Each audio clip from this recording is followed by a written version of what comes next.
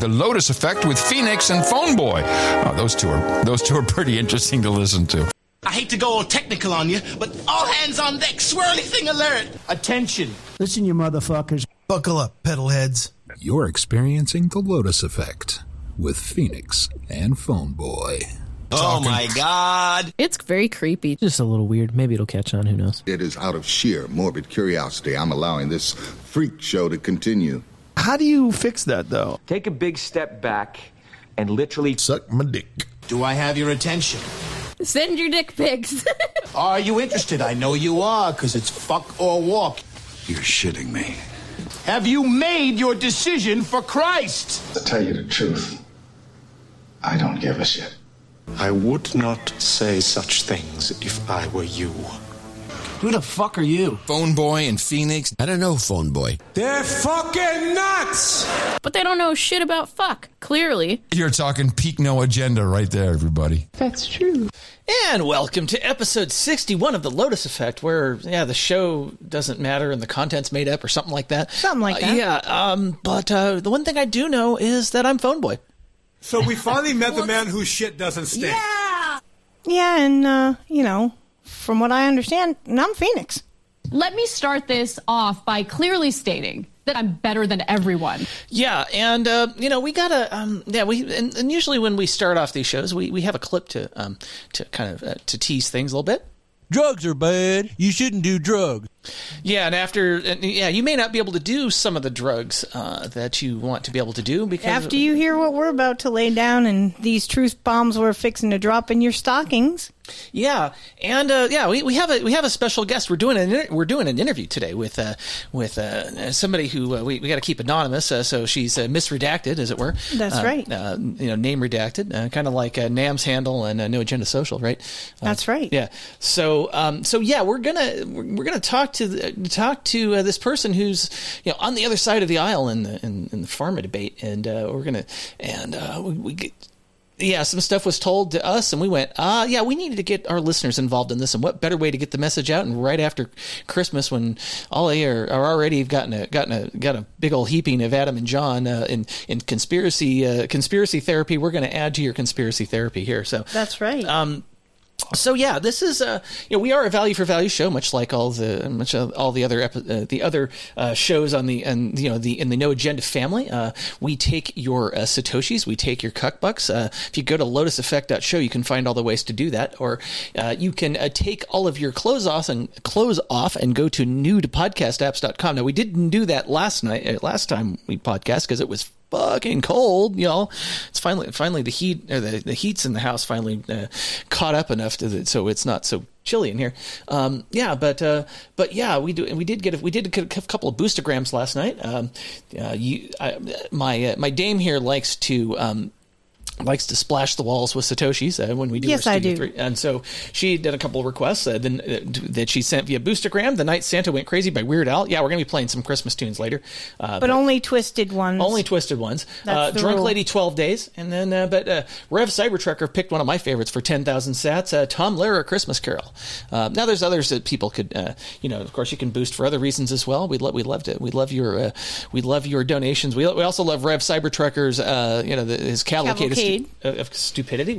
He knocked it out of the park, as he often does. Yes, and there's there is Baron of Rotterdam just boosted 333 sats. We want to recognize that, and then we also want to. And then you just boosted 10,000 sats. Let's light the wick on this new live son of a bitch. And we got to play we got to play that. This is a new live son of a bitch. Yeah, it is. That's right. And so if you want to get in on this, of course, there's lots of ways to do it. Another way you can actually participate in this shit show called The Lotus Effect is you can give us a call about our refire topic for the week. And this week it is what's your favorite Christmas movie? We got a lot of calls for that. And I'm hoping we're going to get some more. So 253-237-3321. Tell us what your favorite Christmas movie is. And I think we didn't quite weigh in on what ours was yesterday, but we certainly will today. Yeah, exactly. Seriously, like we're make sure. Boost me, bitch. We love being boosted. That's right. Yeah, and somebody else says it too. Arr, shiver me timbers and boost me, bitch. Yeah. That's right. And, we pay attention to our peerage. So the Podfather himself said, "Boost me, bitch." And Sir Bemrose, he reinforced the idea. So follow along with the example that these gentlemen are setting and boost us. That's right. Or you can go to the lotuseffect.show and find the "We Like Money" button and send us $1 through PayPal. But either way, just make sure. We don't want your shit. Please don't send us your shit. Well, no blankets, no water, just throw cash. Just cash. Okay. And, like I said, we get, you can also contribute by, making the call and make sure, One ringy dingy. Two ringy dingy. Yeah, we like that. We like that all stuff. So this is okay. This came together as things do with our show. Sometimes they come together at the last minute, and so we have. Well, don't forget to remind them that when they call, Google Voice is going to mangle that transcription all to hell, and they could end up as a show title. That's right. As Mr. Christopher Battles found out yesterday with his Festivus Yes, Bagels No title that ended up being the show title for the episode. Yes, it is. So of course you can shout out random things that we say as a show title in the troll room. That's right. Lotuseffect.chat or Lotus Effect or pound Lotus Effect on Zero Node IRC, however you wish to do that. I think we do have our guest here, Ms. Redacted. We do. Ms. Redacted is on the line. So hello, Ms. Redacted. Hello, everybody. Yeah. So we want to give a little overview to the listeners. Ms. Redacted actually works in the pharmaceutical industry, so she is on the other side of the aisle and has some really interesting things to talk about today that she has noticed in the things that she does in her job. And as long as we promised complete anonymity for her, she agreed to give us this interview, so thank you for that. You're welcome. And now, thank you for the opportunity to be able to share this with people that I really feel need to know this, and they have no way of getting this knowledge.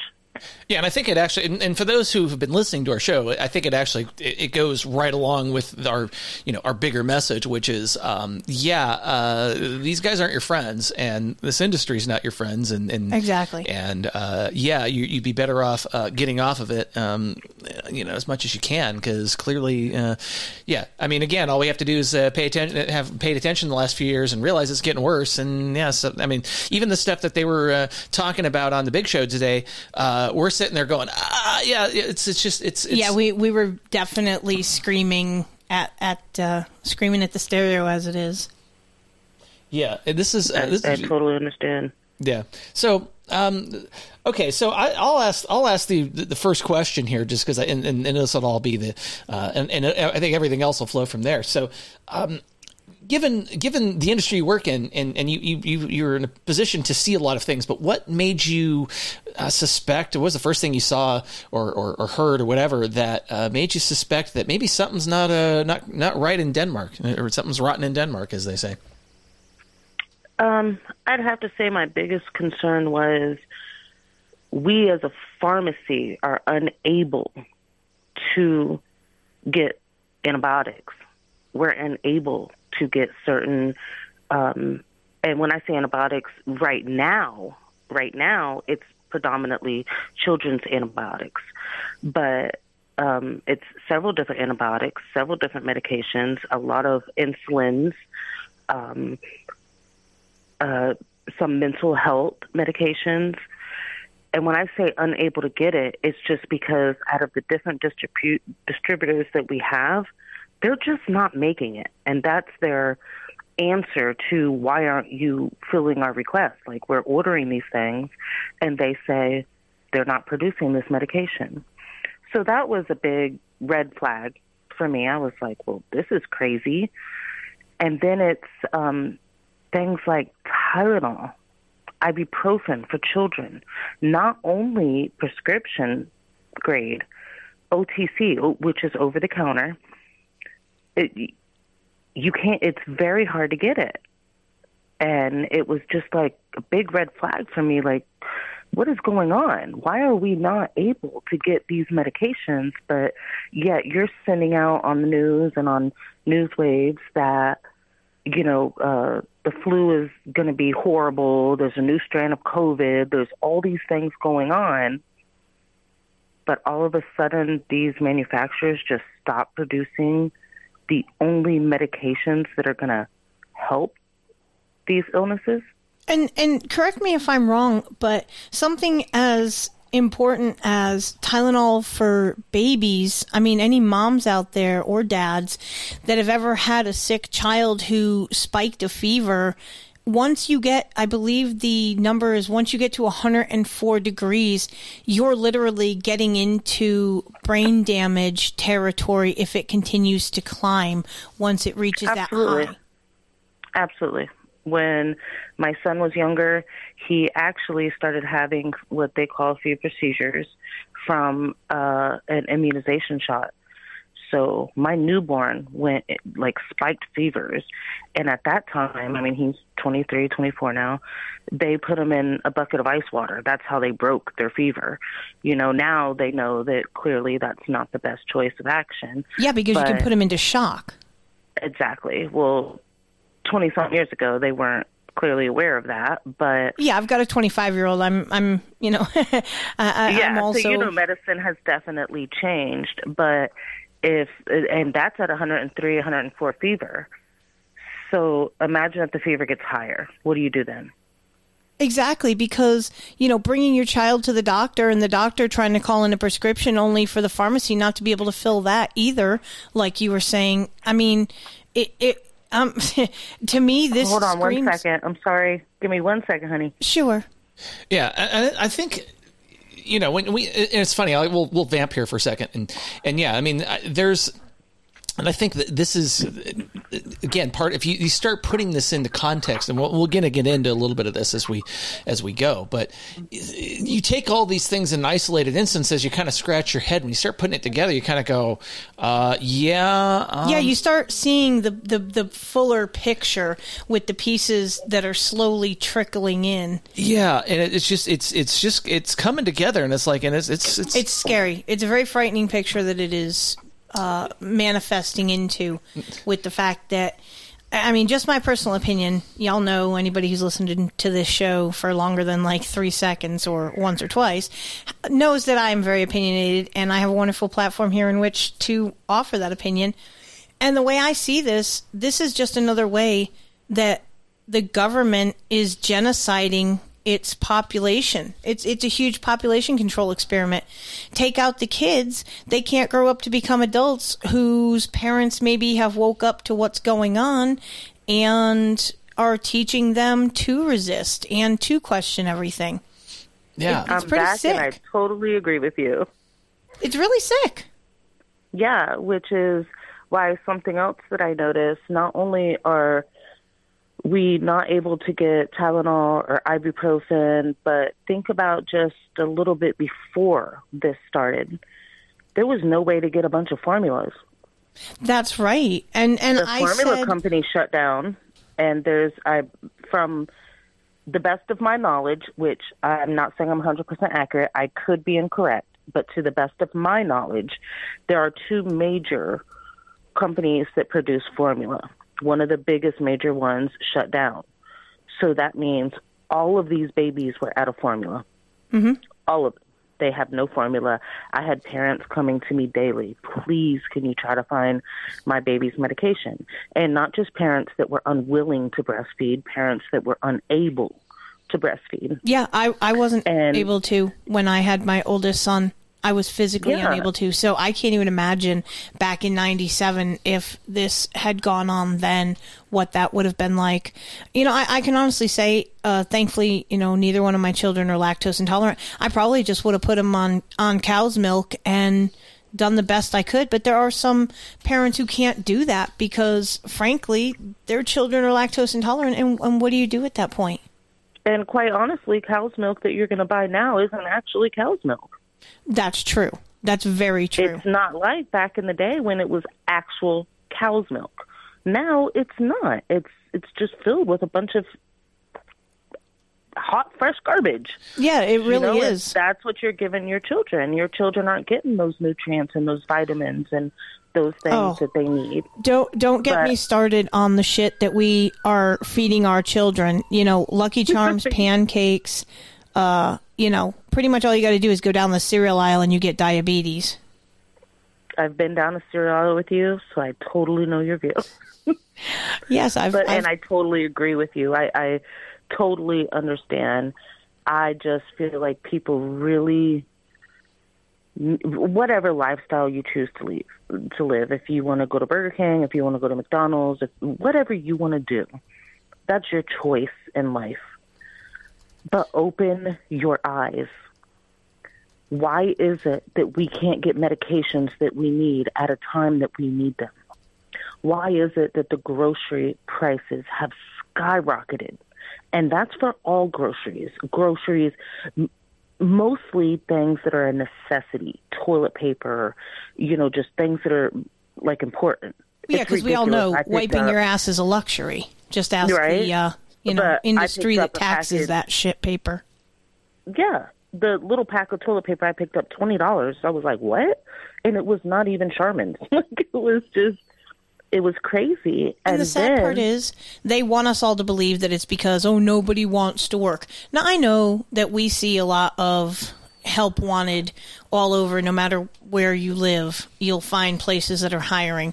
And, you know, they're starting to pay a pretty high wage. You know, I don't know why somebody needs $15 an hour to say, do you want fries with that? But who am I judging? But you need that just to afford the cost of living in Washington State because of the taxes, and which are going to get worse because let's not remind people of that. Yeah, there's a reason many reasons I moved out of that state. You just said $15 an hour. When I got my first job, mind you, it was many, many moons ago, but I started out like $5-something an hour. Mm-hmm. My son just graduated high school, got his first job. It started out at 17 and change an hour to work at a chicken place. Yeah. Yes, a fast food. I'm not going to say the name of it, but a fast food chicken place. Right. And I was like, wait, you're making what? Do you know I had to go to college? I had to get a degree. I had to go to school to make that much money an hour. Mm-hmm. And you're fresh out of college and you're getting that to serve some chicken tenders? Exactly. Okay, clearly I need to reevaluate my field in life. But, I mean, much like you were saying, and I had a little rant about this recently about the price of food, ultimately, I would like to say it's circular and be like, oh, well, you know, because of fuel prices, it costs more to get it from point A to point B, which then means I'm not going to spout that horse shit today. Because when you look at arguably food a year ago to present day, it's a triple in price increase from what it was. And there is not any good reason why this is occurring, other than the fact that if you look at the demographics of, like, the neighborhoods, like, for example, everybody knows I do rideshare, and I work a lot of Knoxville. Knoxville has a very dark community. I'm not trying to be prejudiced, but there's a lot of black people there. Not being prejudiced. Whereas the town that I used to live in, probably a third of that number of black people, definitely more white people. Now you take comparison of what the food is that's on the hot bar, for example, in Knoxville. A lot of fried foods, fried chicken, fried onion rings, this, that, and the other thing. Everything is fried, fried, fried. Whereas when you go to Maryville, where most of the richy white people are, you've got a nice fresh salad bar. And, this is sick, people. The fact you are absolutely correct, because I personally, at this point in time, am residing in a neighborhood that's a lower income neighborhood. And I have noticed there's no vegetables on hot bars. There's no, for example, on my lunch break, I used to always go pick up a mango. I just wanted a mango for lunch, quick snack. I used to pay $1 for it. Now I'm paying $3 and change for it. Mm-hmm. However, I shop in another town, which, I'm sorry, but is predominantly Caucasian folks. Mm-hmm. And I can say this because I'm not Caucasian, I'm not black, I'm Italian and Native American. So, honey, I'm like right there. You know, I know what it's like to be judged and to go through this. Mm-hmm. But going to the more predominantly white grocery store, they have a full, beautiful open salad bar. They have vegetables, fruits, and the same brand of mango that I paid $3 and change for was 99 cents. Exactly. It's truly a demographic thing. Exactly. And that's something that we need to pay attention to. We need to really look at this. Like, why is this happening? Why is in lower income areas, why are the prices of healthy things going up so high? Not saying that everything isn't going up high. I'm not saying that. But anything healthy is going up way higher. Yeah, and you and I were talking behind the mic earlier, and you brought something to my attention that I hadn't even thought about, but it's extremely interesting, and I'm wondering if any of our of our listeners have noticed that the thing that's not going up, as a matter of fact, it's going down over the last 6 months. Liquor. Exactly. And, I didn't really, I'll share this, if that's okay, what we spoke about behind mic. I was, Christmas, everything. I went into the store to purchase some wine for Christmas, and the normal one that, I purchased was a certain price, and then they tell me it's like at least like $10 less. I was like, wow, thank you, Santa. This is like, is this a Christmas sale? And he said, no, the prices the last 6 months of everything have been going down. I said, really? So I said, give me a moment. And I went and I started walking through, just looking at the different prices of things. And I even asked him, I said, why are the prices going down? And he said, well, we get it at cost for less, so we're selling less because that's the best, business move. Okay, I feel you. That's a good business move. Which is interesting because why?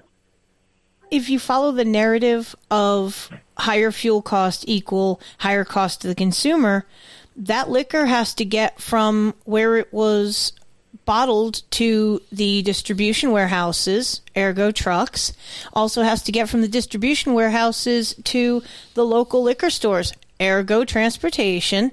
So why is it that they want to try to say that, food costs are going up because the cost of transportation is higher, but yet the cost of liquor is going down, like it magically just poof appears in your liquor store. The liquor fairy sprinkles her magic wand over the shelves, and everything is replenished. Lie, call bullshit. Please let me know where that fairy's at because we need to become friends.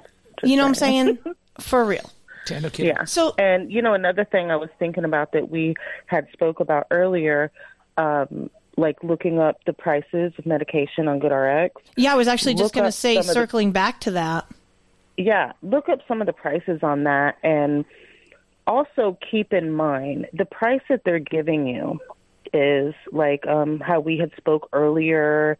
Was it an insulin? I think that you said was like $899. Yeah, we were talking about insulin. We were talking about the Weenie Waker pills, those Viagras. The medication Eliquis, which is necessary. It's a life-saving medication, preventive medication that prevents blood clots. So, Eliquis, I did want to talk about that. Eliquis and Xarelto are very important medications. They prevent blood clots, which are, if you need this medication and you don't take it, it is life-threatening. And so ultimately, it's a maintenance med. I don't even put it in a maintenance med category. I put it in a life-changing medication. Maintenance meds, yes, absolutely. Your high blood pressure, your cholesterol, those are definitely maintenance meds. Those are things that if you do go without, it can cause health problems. Certain medications... Same thing with insulin, too. I mean, there are literally people who without their insulin will die. Yeah, insulin, blood thinners, those things I actually even put above blood pressure and cholesterol, because your blood pressure and cholesterol, in most cases, not all, it depends on the patient, and their medical history. Those are things that if you're out for a couple of days or a week or something, it's not as potentially as dangerous as you don't have your insulin, you don't have your blood thinner. Those are, I cannot go off this. I cannot, and why is it those medications are thousands, and I'm not exaggerating, thousands of dollars? No, we looked this information up, Pedalheads. The Eliquis without insurance is $3,000 a month. That's a medication that prevents blood clots in your body. Now, if you have insurance, that's the price. That's the average price that you found. That's not the price that whatever pharmacy, whether you're going through CVS, Walgreens, Costco's, Kroger, Food City, whatever pharmacy you're using. Think about this. If they're paying $3,000 for this medication, they also have to pay for it to be delivered to them. They have to pay for their workers to fill your prescription. They have to pay for the bottles and the labels. They have to pay for their pharmacist that makes at least $65 an hour to check this medication just so they can give it to you. So you don't think they're going to up that price so that they make some type of profit? Oh, yeah. Yeah, they're not going to do this for free. Oh, hell no. So the price you're looking at does not include what they are going to give it to you at. And why is it these major medications that keep people alive are thousands of dollars? And you can look up any discount card. Most people try GoodRx, and it's not going to give you, yes, it is going to give you a lot off on it, but you're still going to pay a couple $100. Right. But your tadalafil, your sildenafil, which are your weenie wakers, those are thousands of dollars, and I give it to my patients for $12 a month. Mm-hmm. So why is it we can have such a big discount card for these medications, but not the medications that are keeping people alive? I have a theory. They want to be able to facilitate everybody getting fucked one way or another. Yeah. Because you're either getting fucked by the insurance company or your little weenie waker pills are making it that, you're able to do the fucking. Okay. You got to remember that like some of the insurance companies have purchased the drug distribution companies. That's like, true. Like Aetna bought CVS or vice versa. Talk about vertical integration of your death right there. It's like, I actually got a call once from a because when I was taking medication, I actually got a call from a pharmacist at the insurance company saying, "Why aren't you filling these prescriptions?" I said, "Because they're, I will not talk to you because you're not my doctor. I don't feel I need to take them, and I will discuss this only with my doctor." They didn't like me when I said that, but I realized that this because they're probably trying to get you to do mail order. I was doing mail order. I just stopped filling the script. I said, no, I don't want it anymore. I found one of the drugs one of the drugs I was taking had a side effect that had a condition I was trying to reverse. I said, no, I don't want to take that. And I made my doctor prove to me that I actually needed to take that drug by demanding a calcium scan be done. And I got back a 0, and I told him to go take his take his statin and shove it up his ass. Basically, I'm not taking it. Don't need to take it. It's a 0. I agree with, and I noticed because a lot of doctors are putting patients on statins that they don't need, and I can say from my experience and my professional field, I have so many patients that are on medications they don't need, and because a lot of them are elderly patients or patients that are not educated medically, which, okay, everybody has their field, so they don't know. So the doctor tells them, okay, take this, and they just take that. And they come to me and they're like, oh, I'm out of my medicine. Well, what medicine, ma'am? The little blue pill. What? There's different manufacturers. The pill changes shape, color, and everything all the time. What are you taking it for? I don't know. My doctor just told me to take it. And that's the problem we have, is that so many people are afraid because they're taught, oh, don't question authority, and they see doctors as authority. And I've been saying this continuously. Bullshit. Act up. Yeah, Speak up. Doctors Ask do not your have... doctor a question. Challenge them if you don't feel that what they're telling you is correct. I've been touting this for a long time. Exactly, which is why I tell my patients, I'm going to write down, I'll give them what we call as a med list. These are the medications you're currently taking. When you go to your doctor's appointment, I want you, and half of it, has the med list, the other side is blank. I said, I want you to ask your doctor why you're taking this medication and what it's for, and I want you to write it right next to it. Have him explain this to you, why you're taking this, why you're taking this. Because majority of the medication that my patients are taking, they're taking it because of side effects of other medications. Medications that they don't have to be on. And they don't have family members or anybody that can explain to them, you don't need to be on all of this. We can change your diet. We can do other things that is going to do the same thing than to have you on 4 different pills. And that's the thing that we at the show have talked about a lot, is you don't have to die and you don't have to be married to these medications. Change what you're eating. And you can, Phoneboy and I have both reversed type 2 diabetes just by cutting out the sugars, the grains, the seed oils.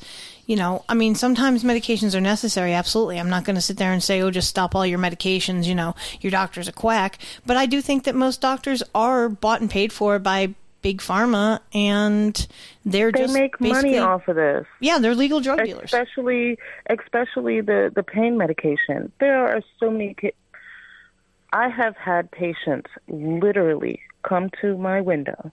I have filled their pain medication, and they will be standing next to somebody, and after I ring them out, give them their medication, they will turn around and sell that medication to the person standing next to them. Mm-hmm. And that actually there's absolutely nothing I can do about it. Isn't that sick? I have had a patient pick up pain medication for her father because her name is on there. She can pick it up. And she left. I didn't know where she went. I just so happened to have to use the restroom.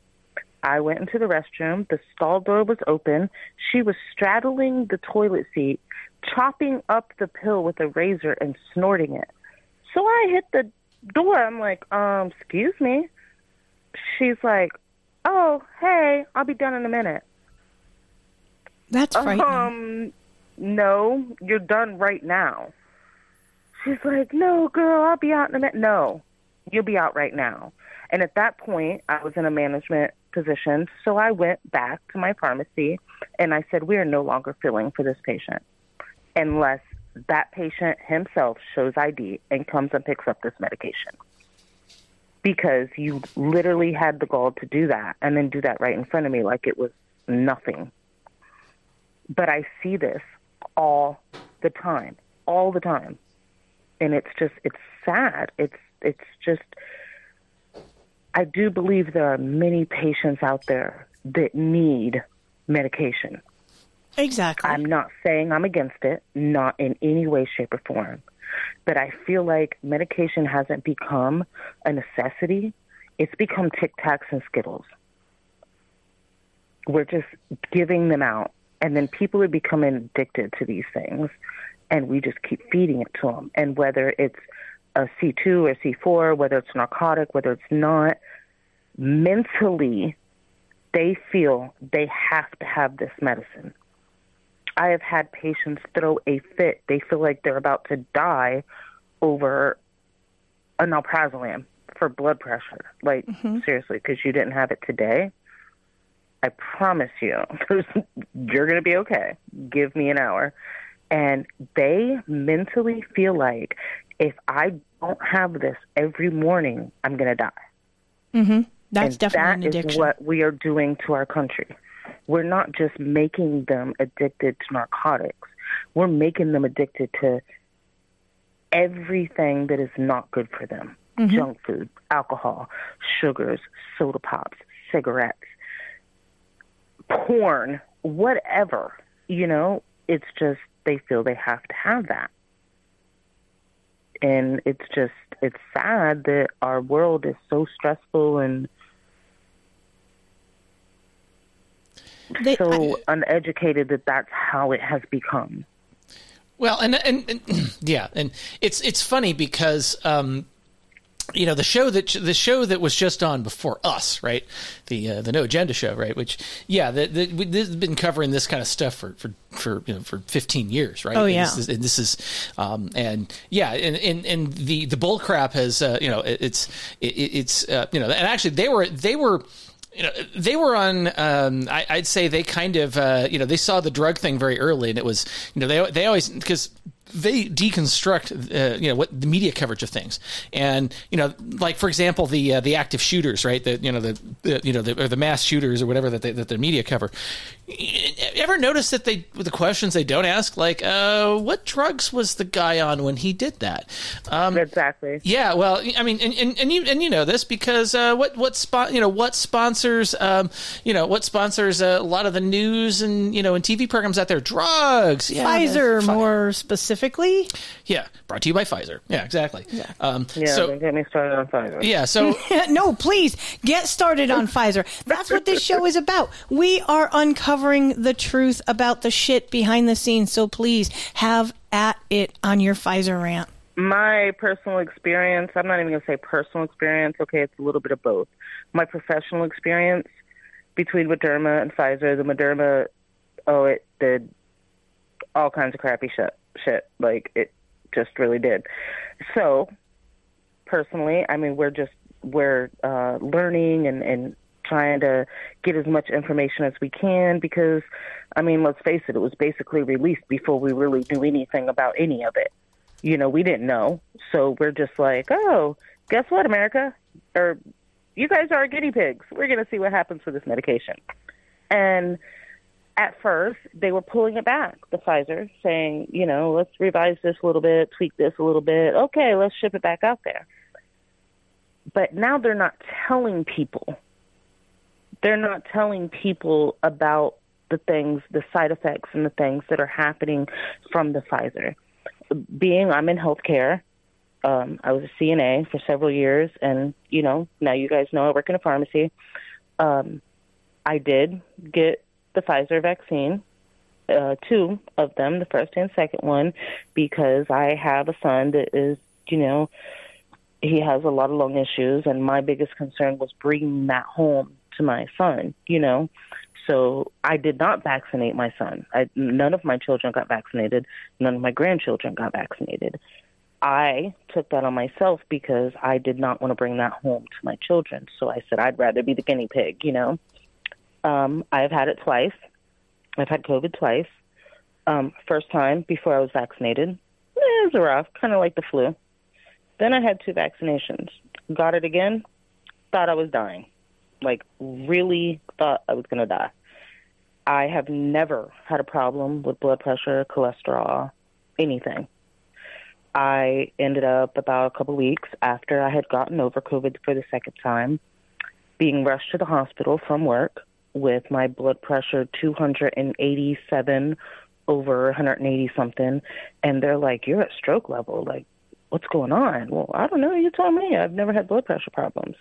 So I spoke to some doctors that I knew from previous jobs, and they explained to me that a lot of patients that were getting the second strand of COVID were not only having a huge increase in blood pressure, and it wasn't like it was just for a couple months. This is like long-term blood pressure problems. They also were observing that their organs are aging slower.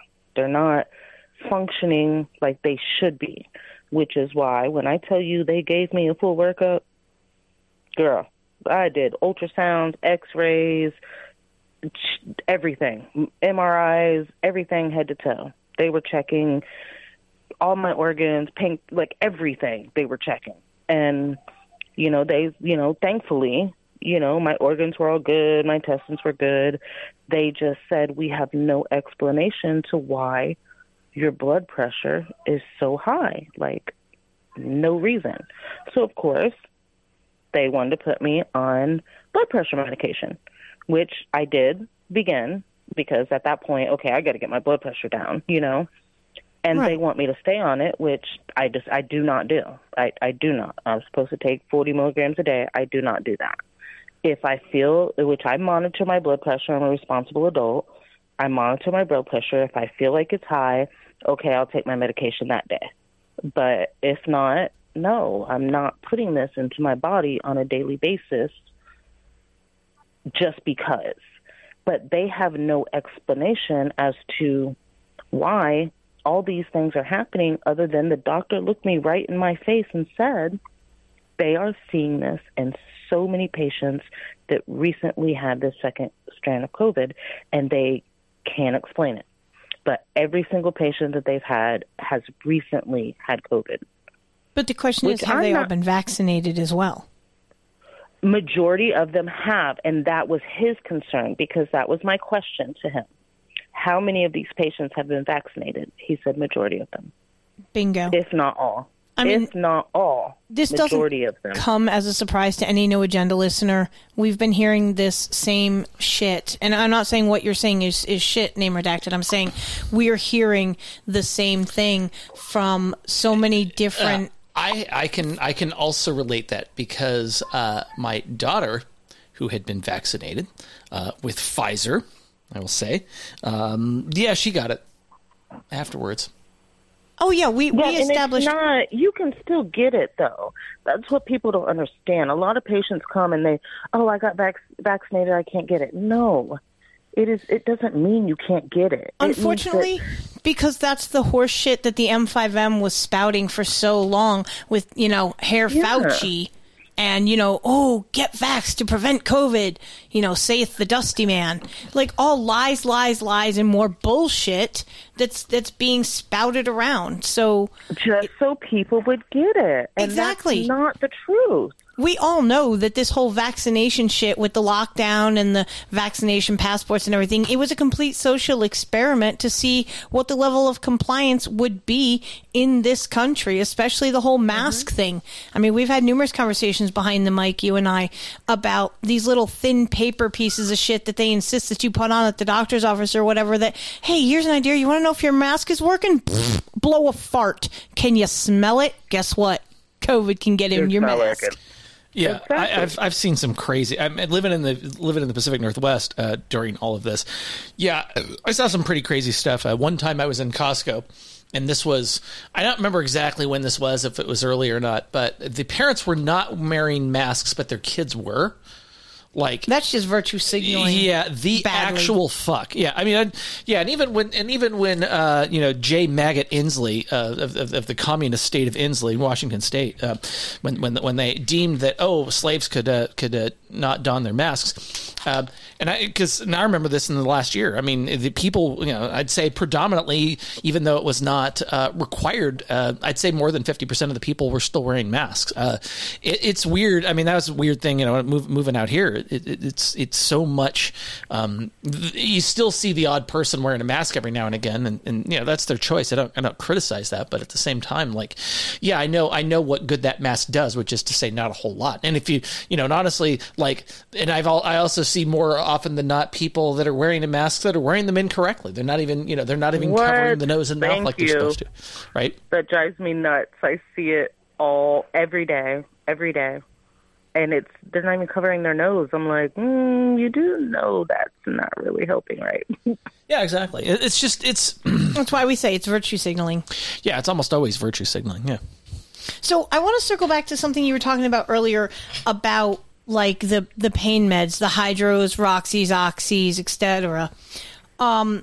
Now, we all know that, that addiction, the only way to, quote unquote, break that addiction, if I'm not mistaken, is with Suboxone.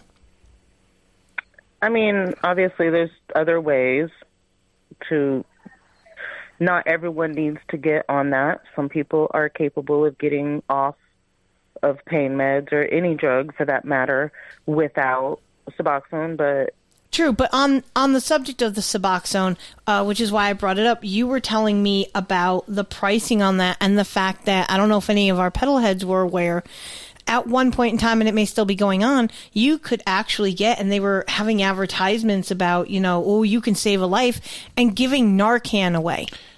Yeah, I think, hey, there's been ads on road, not far from here, that same messaging, right? Yeah, I've seen it. Yeah. Yeah, there are, which, first I want to say I don't want to downplay in any way, shape, or form anybody with a drug addiction. It's real. I have many family members, it's real. And it could be not just because you're just hot-headed and out there doing stupid shit. A lot of people get injured and don't even realize that they're becoming dependent on this medication. So I'm not in any way judging or saying anything about that. But as far as the Narcan goes, it bothers me that ambulance carry these, that they're everywhere, and people that are out there smoking crack or meth or just doing whatever they're doing, and they're overdosing. This is available free. They shoot these people up with this medication, and I don't care if it's once a week, if it's once a month, if it's once every day. They constantly are able. This is available for them for free. And here's one problem that a lot of people may not be aware of, and I've seen this having been an EMT for 11 years. You hit somebody with Narcan that is truly overdosing, they're coming up swinging, and they're going to be pissed because you just fucking ruined a $50 to $100 high in one shot. Oh, yes. I've been there, and they are not happy with you. No. And so the first thing they do is fight you, and then when they get away from you, what do? They go shoot up again. Go look for that next high. Exactly. Yep. But tell me why little girl that I know, my daughter's best friend, has diabetes. She has an insulin pump. Mm-hmm. Same paramedic shows up to the school to help this little girl. Her mother has billed thousands of dollars for them to give that little girl insulin to save her life. What is wrong with our system? Yeah, well, there's a lot of things wrong with our system. A lot. Yeah, listen to No Agenda and you'll find out. I mean, seriously. That is wrong. That is so wrong. It is. It's completely wrong. Yeah. Our patients that are dependent on insulin, they're going to die if they don't have this. But Big Pharma doesn't care. We've talked about that for ages. Big Pharma is getting their nut one way or another, and if there's one less mouth breather on the planet, so be it. Yeah, that's the way they look at it. Sadly. I'll argue. Okay, so yeah, but I'll argue on the insulin just for a second. Now, type 1s, I understand, need some insulin. So there's a lot of people. You were talking about the fact that people are taking insulin as weight loss drug, right? Which if you let's talk about that. Yeah, if you understand how insulin works, actually, you take a shot of insulin in a location. Guess what you do? You gain weight there. You have to actually move your shot around if you're taking exogenous insulin. There we go. Let's see if I can say the word correctly. Well, and you know what's interesting, and please, name redacted, correct me if I am wrong. Once you start on insulin, you can't just go one day, I don't want to take it no more. Doesn't work like that. You're pretty much fucked. Once you're put on insulin, you're on it for life. Yeah, not necessarily for life. There's been several people several situations where you've been able to change your lifestyle and, your eating and things like that to where it has improved and you don't need it anymore. But for somebody that is a severe diabetic, it is. Yeah, you can't just quit it one day, right? You just can't quit it. Yeah, you it's can like manage turning off somebody's oxygen. Yeah. Like 1 minute you're breathing, the next minute you can't. Yeah. So what I do know is I think this guy's Bernstein, right? It was a type 1. He basically, he got to a point where the amount of insulin that he needed on a regular basis that didn't need to inject was very low, right? So it is possible even for a type 1 diabetic to reduce the amount of insulin that you need and the type that you need, going from a fast acting to maybe a slower acting one, and still manage it. But but type 2, when type 2s are getting a diet induced diabetes effectively is needing insulin. Yeah, that's not great, right? And that it's real simple with that. It's stop eating the things that increase your insulin, and then and let the body clear itself out. But that wasn't the direction I was heading with that, though, phone boy. Okay. These people are taking this insulin drug. They're putting artificial insulin in their body in the pursuit of weight loss. What's going to happen to that body? Oh, yeah. When they decide, okay, I've lost enough weight. And frankly, I'm going to say it out loud. What the fuck is wrong with doctors that are prescribing this to a non-diabetic just because I want to lose weight, doc? Oh, here's a prescription. What the actual fuck, ladies and gentlemen? What the fuck is wrong with these doctors that are performing 20, 30 different plastic surgeries on these females, and their asses are growing like there's 2 watermelons in there, and they just look hideous and disgusting? Mm-hmm. It doesn't matter. Some want to look like that. I don't know. I mean, yeah. Shut up. Well, I mean, it's seriously, disgusting. though. Some of these people get addicted to plastic surgery, and they just look hideous. And they do. It started out as just like makeup. You use it to emphasize and just bring out little highlights, and then all of a sudden you got Tammy Faye Baker and you look like a clown. And now all of a sudden the same thing with plastic surgery. It's, it went from someone with breast cancer, or, it was to try to make you feel more quote unquote normal. And now these women are going around with these huge implants in their butt, in their lips, and their boobs, and they just look ridiculous, but they don't realize they look ridiculous because they're addicted to this surgery. But guess what? That surgeon doesn't care because they're making money. No, because they don't have, and we've said it, I can't count how many times, follow the money. And that's exactly what it is there's, I'm pretty sure that all doctors have to take the Hippocratic Oath, whether you're a medical doctor, plastic surgeon, whatever. And I'm pretty positive, if I remember correctly from when I was in nursing school, do no harm, first rule. So okay, I don't get it. I'll probably offend a lot of people by saying this, and I apologize ahead of time to the two of you, not to your audience that I offend, but I grew up Catholic. Priest, take an oath. We all know the things that a lot of them do. Not all of them. We just had that rant last night. Oh my God, that's so funny. Wait until next Sunday after No Agenda. That's right. Pedalheads, surprise, so next Sunday. We all know how that goes. Our president takes an oath, and he still makes stupid-ass decisions.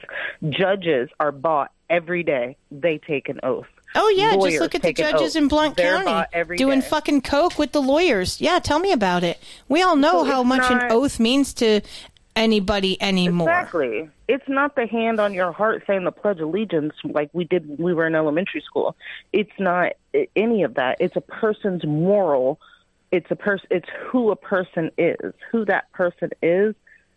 Their standing, their title, their oath. That doesn't mean shit.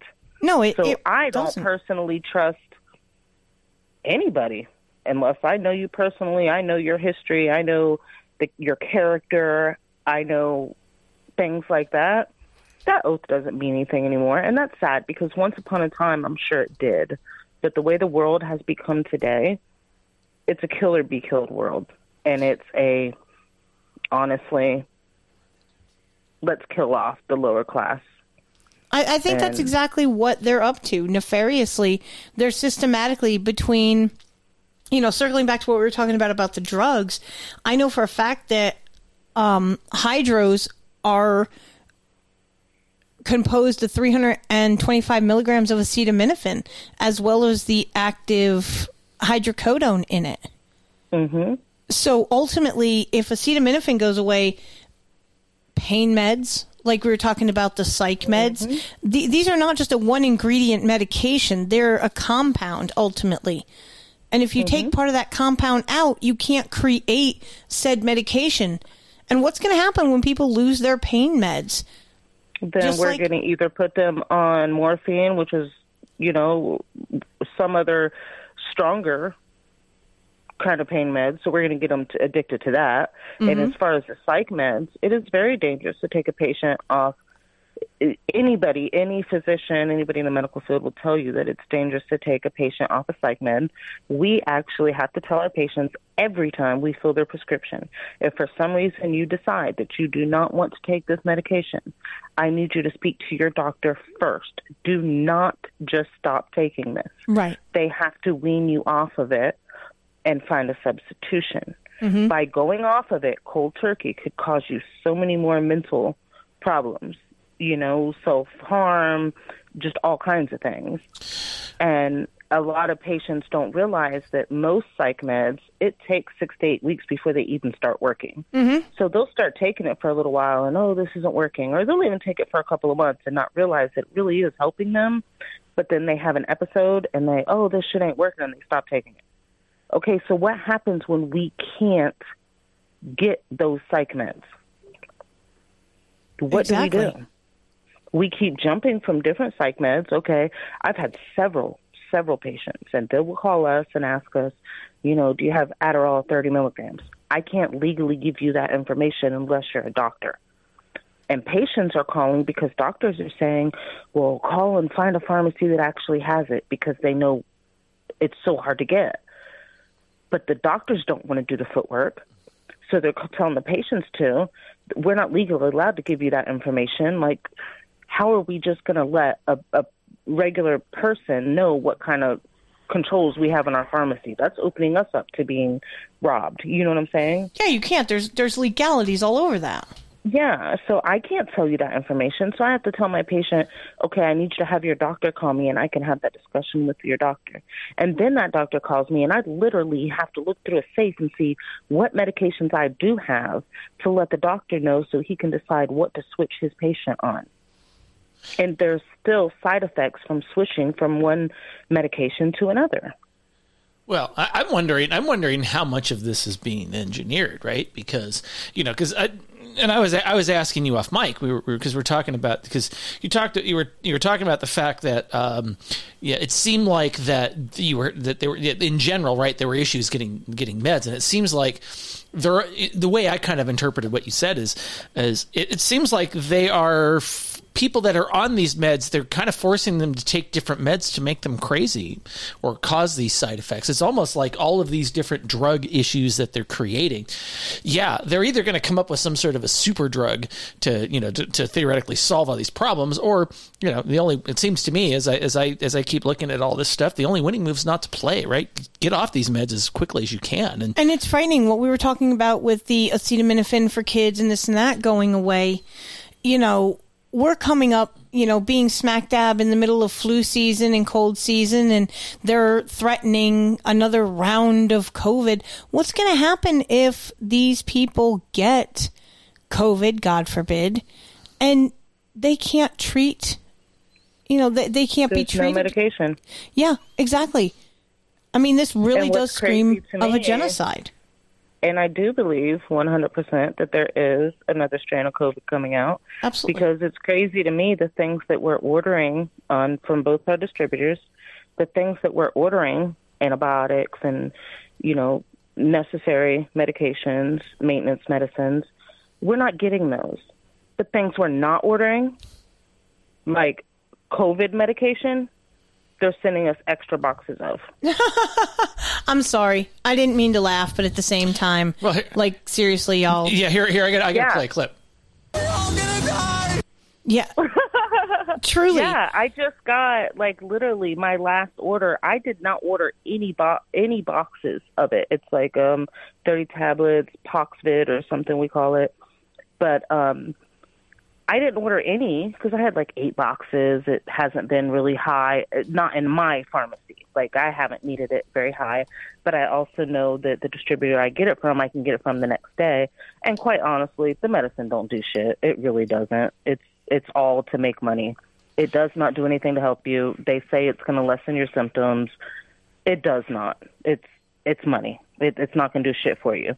So You I heard that, didn't worry about pedalheads. ordering it. You heard that directly from somebody who damn well knows these meds Yes. are shit. They don't fucking I work. talk to my patients all the time. I ask them, like, how is this medication working for you? How are you feeling? I'm very interactive with all of my patients. Mm-hmm. This medicine doesn't do shit. Everything that's in, if you look at the ingredients in this medication, it's everything you can get over the counter. It doesn't do shit. It's mentally for you. That's all it is. It's a placebo. So I didn't order it. It's exactly I what it don't is. It's a order it. placebo. But they sent me about 50 more boxes. I'm like, what am I going to do with all this? I'm literally clearing out shelves trying to find places to put this because they're just randomly sending me this. Okay, you're sending me this, but I can't get freaking acetaminophen? Exactly. I can't get amoxicillin? I can't get any other antibiotics that these children are going to need that is going to make a difference, but you're sending me this, which is basically all over-the-counter stuff. And I'm the type of person, I'll tell my patients, listen, you can fill this script and pay $32 for it, or you can go right over there, over the counter, get ibuprofen, get an antihistamine, little nasal spray, and it's going to do the same thing as this garbage you're putting in your body.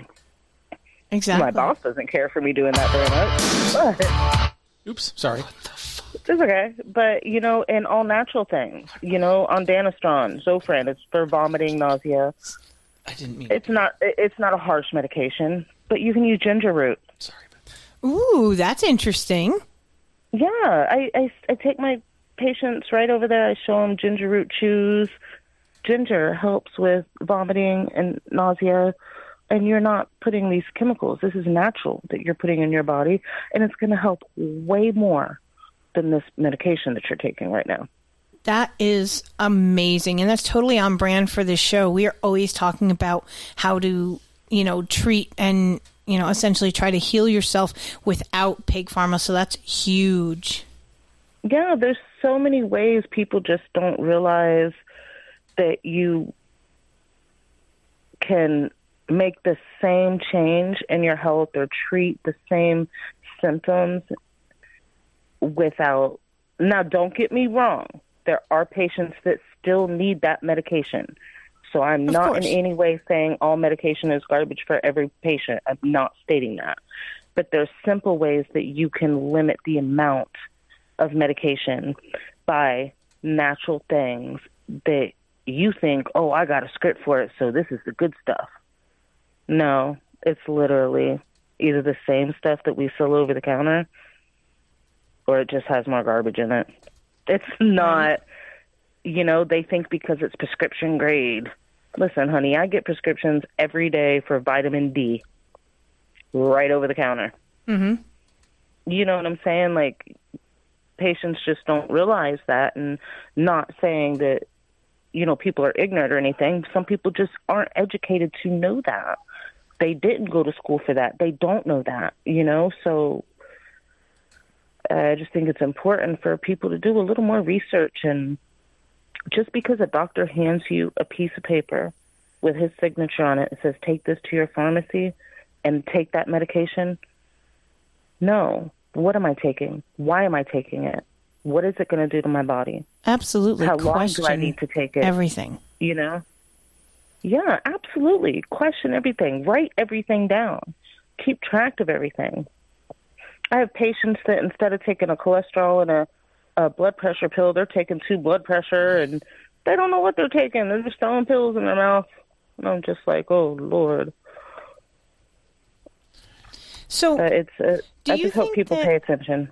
Do you think that this I'm pretty sure I know the answer, but I'm going to ask it kind of, out loud. Do you think that this medication shortage is occurring at other pharmacies as well, or do you have proof that it is? Oh, absolutely. I know CNAs and techs and stuff that work at...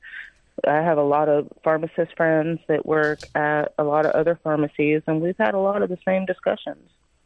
And unfortunately, we're not allowed to tell our patients these things. I on a daily basis put my job on the line because I have secret little conversations with some of my patients because I can't in good conscience lay my head on the pillow every night knowing I just gave Miss Jones medication that she does not need and is probably causing a lot of her health problems. Right. Because she's taken this medication. And because as we know, medications have side effects, and those side effects are then countered by other medications that have other side effects. Exactly. And I got into the health field many years ago, and used to work with dementia and Alzheimer's patients, and that was my favorite thing. I absolutely loved it. I just got a little too close to my patients, and I'm a very emotional, attached person, so it was just really hard for me when I lost a patient. Mm-hmm. So I went into the CNA and then, ended up somehow in a pharmacy. I don't believe in a lot of the medicine that I am personally filling and giving to my patients. So I battle with myself on a daily basis. Like, this person doesn't need this, but here I am filling it for them. So I think I try to kind of make up for it by having side conversations with them. Right. And explaining to them a little bit more what this medication does, emphasizing the side effects,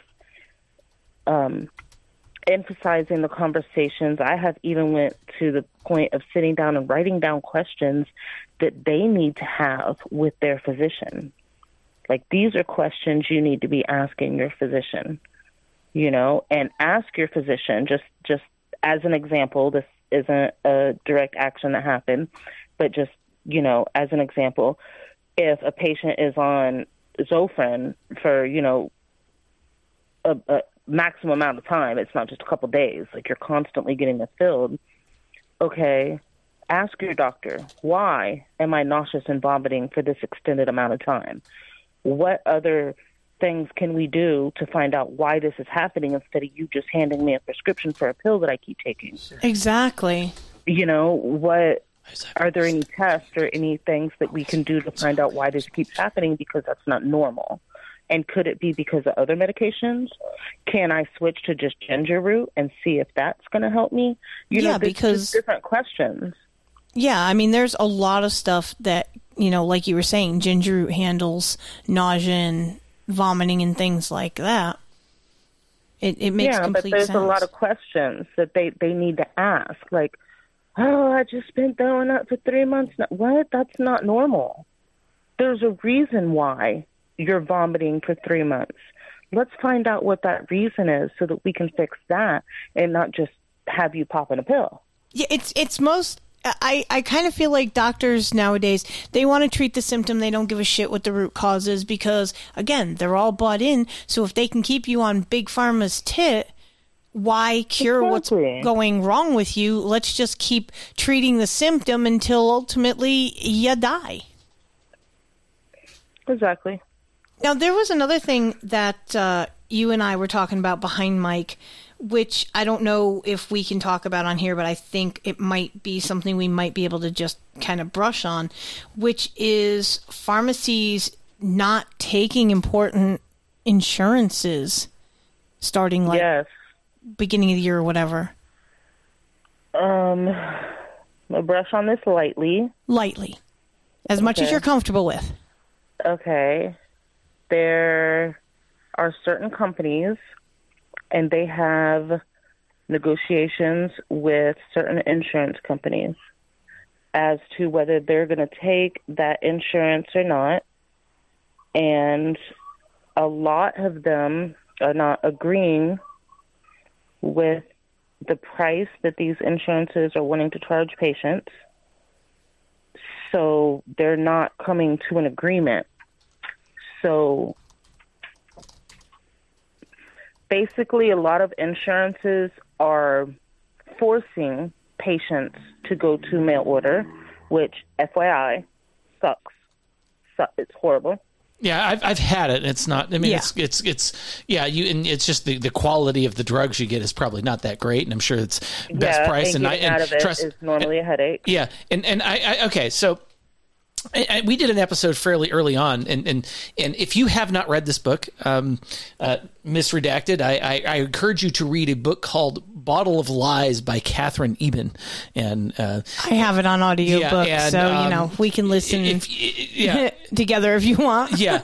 But seriously, like the way that they manufacture especially generic drugs, I mean, there's been some pretty, and you would think that just because that it's approved by the FDA that the drugs are safe. No, if you find out what they did with some of these drugs, you wouldn't want to be taking generic drugs for any reason, because you don't know what you're getting. I mean, it's like, the whole system. If you look at it from top to bottom, left to right, whatever. It's like it's broke. Yeah, it's like they're basically just pushing pills at you that they don't even know if they fucking work or not. And guess what? Exactly. Then you start taking all this random shit, and you wonder why you're sick. Like much like she was talking about with the COVID drugs that don't fucking work. It's like you're better off just I would say, like, when you got, if you're on a diabetes thing. You don't have a metformin, deficiency. You should maybe just stop eating sugar and grains and seed oils. But no, doctors, and that's another thing. We've talked about the fact that if you dare as a doctor to speak out against all these medications and say, hey, instead of me giving you this, why don't you stop consuming this? Why don't you change your diet? Oh, God forbid. You're a quack. You're a nut job. You're being, discredited. Doctors doctors have like 8 minutes with you at the most, right? They're not going to be doing detailed histories. They're going to be listening for the symptom and say, here's a drug. They're handing out statins like Pez. I mean, seriously, like this is. It's And very interesting. You mentioned that particular drug, metformin. I'm really glad you brought that up. That is one of the biggest drugs that they push on patients. And I have so many patients that say, I don't need that. Why am I taking that? Insurance companies will, it's a way in our system that put it through, telling us we have to fill this medication for 90 days. And every 90 days, we have to fill this. So we do, and the patient pays for it, picks it up, and they're like, I have 5 bottles of this at home. Why do you keep filling it for me? Because if the patient doesn't pick it up, the insurance no longer wants to pay for certain medications. So essentially, they are forcing the patient to get this medication, because if you don't get this medication, we're not going to pay for these other medications. Oh, Now, granted, the patient has the right to not, I mean, they're paying for it and they're picking it up. And of course, they could put it in their cabinet like they usually do. But what about these patients that aren't in the right mind to understand, I don't have to physically take this medication? They're taking it. And why is this? Metformin is one of the biggest ones that insurances and doctors push. And I have spoken to pharmacists, and they do say that they joke about we should put it in the water. It's that good of a medication.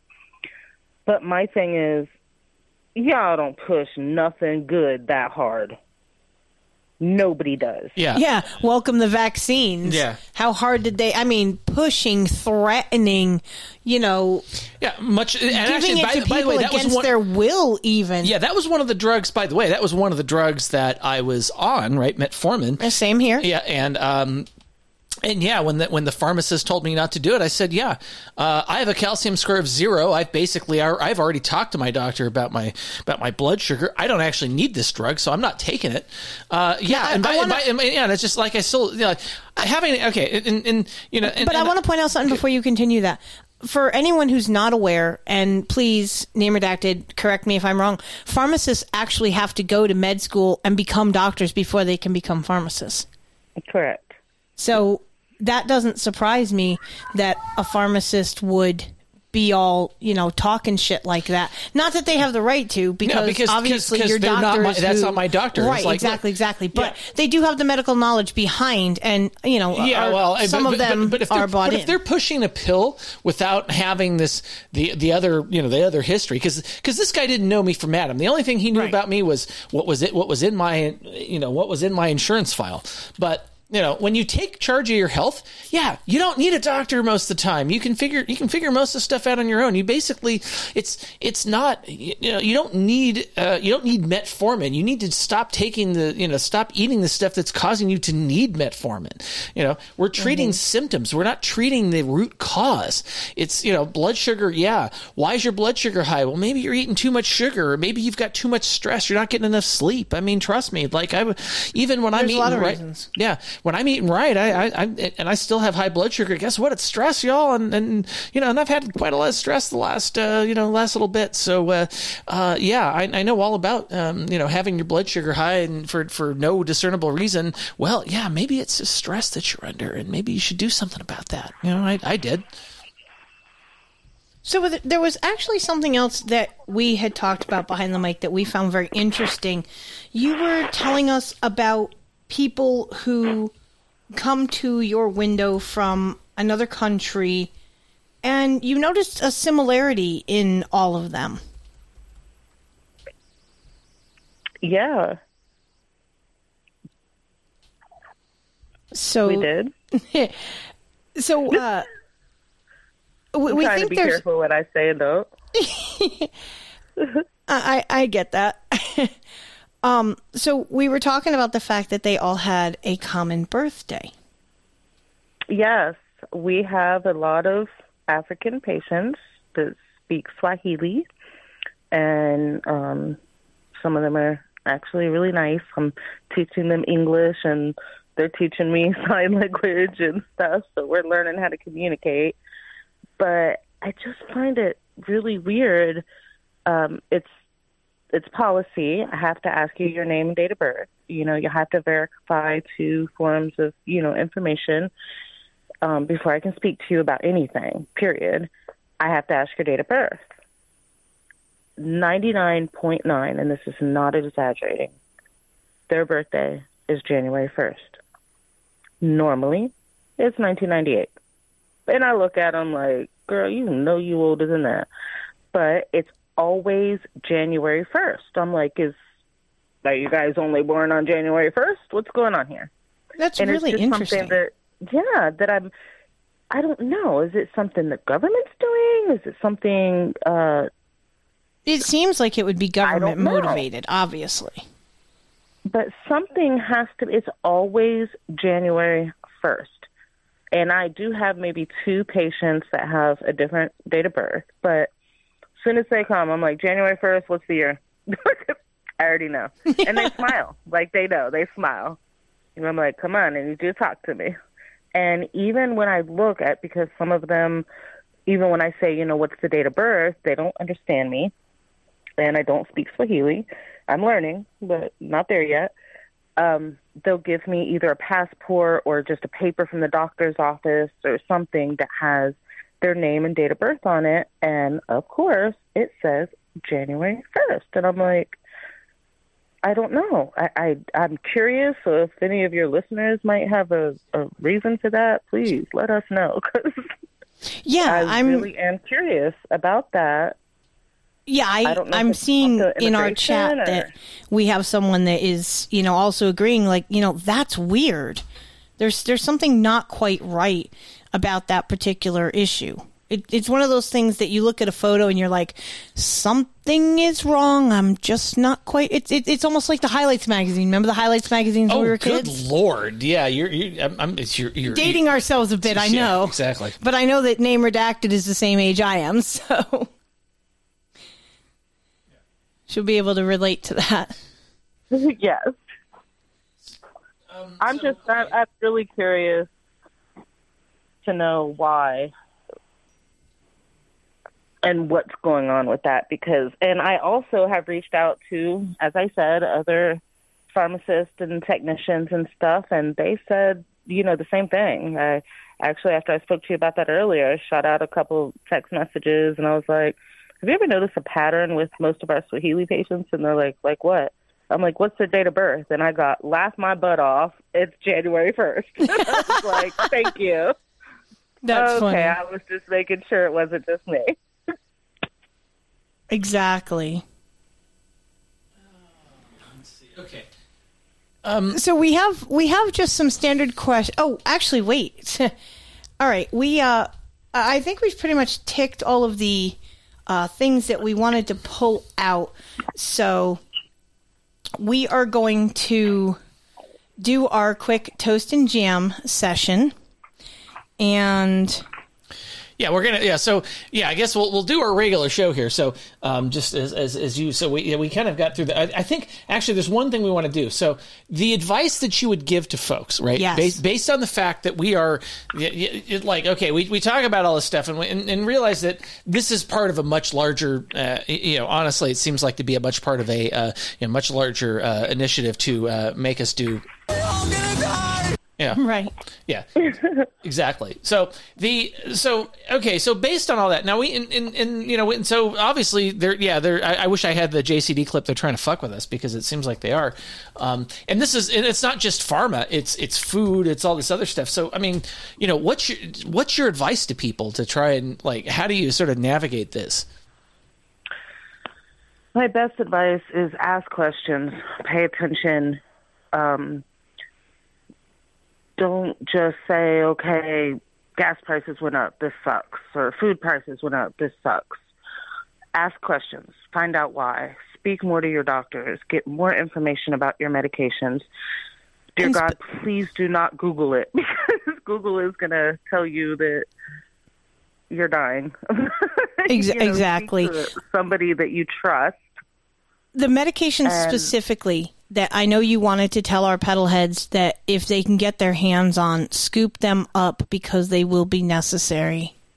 Absolutely. If you have children, if you can get your doctor, which some doctors are cool and can do it, some aren't, get them to write you a prescription for acetaminophen, Tylenol, amoxicillin, an antibiotic if you can, just so that you can fill that and hold it and have it on hand.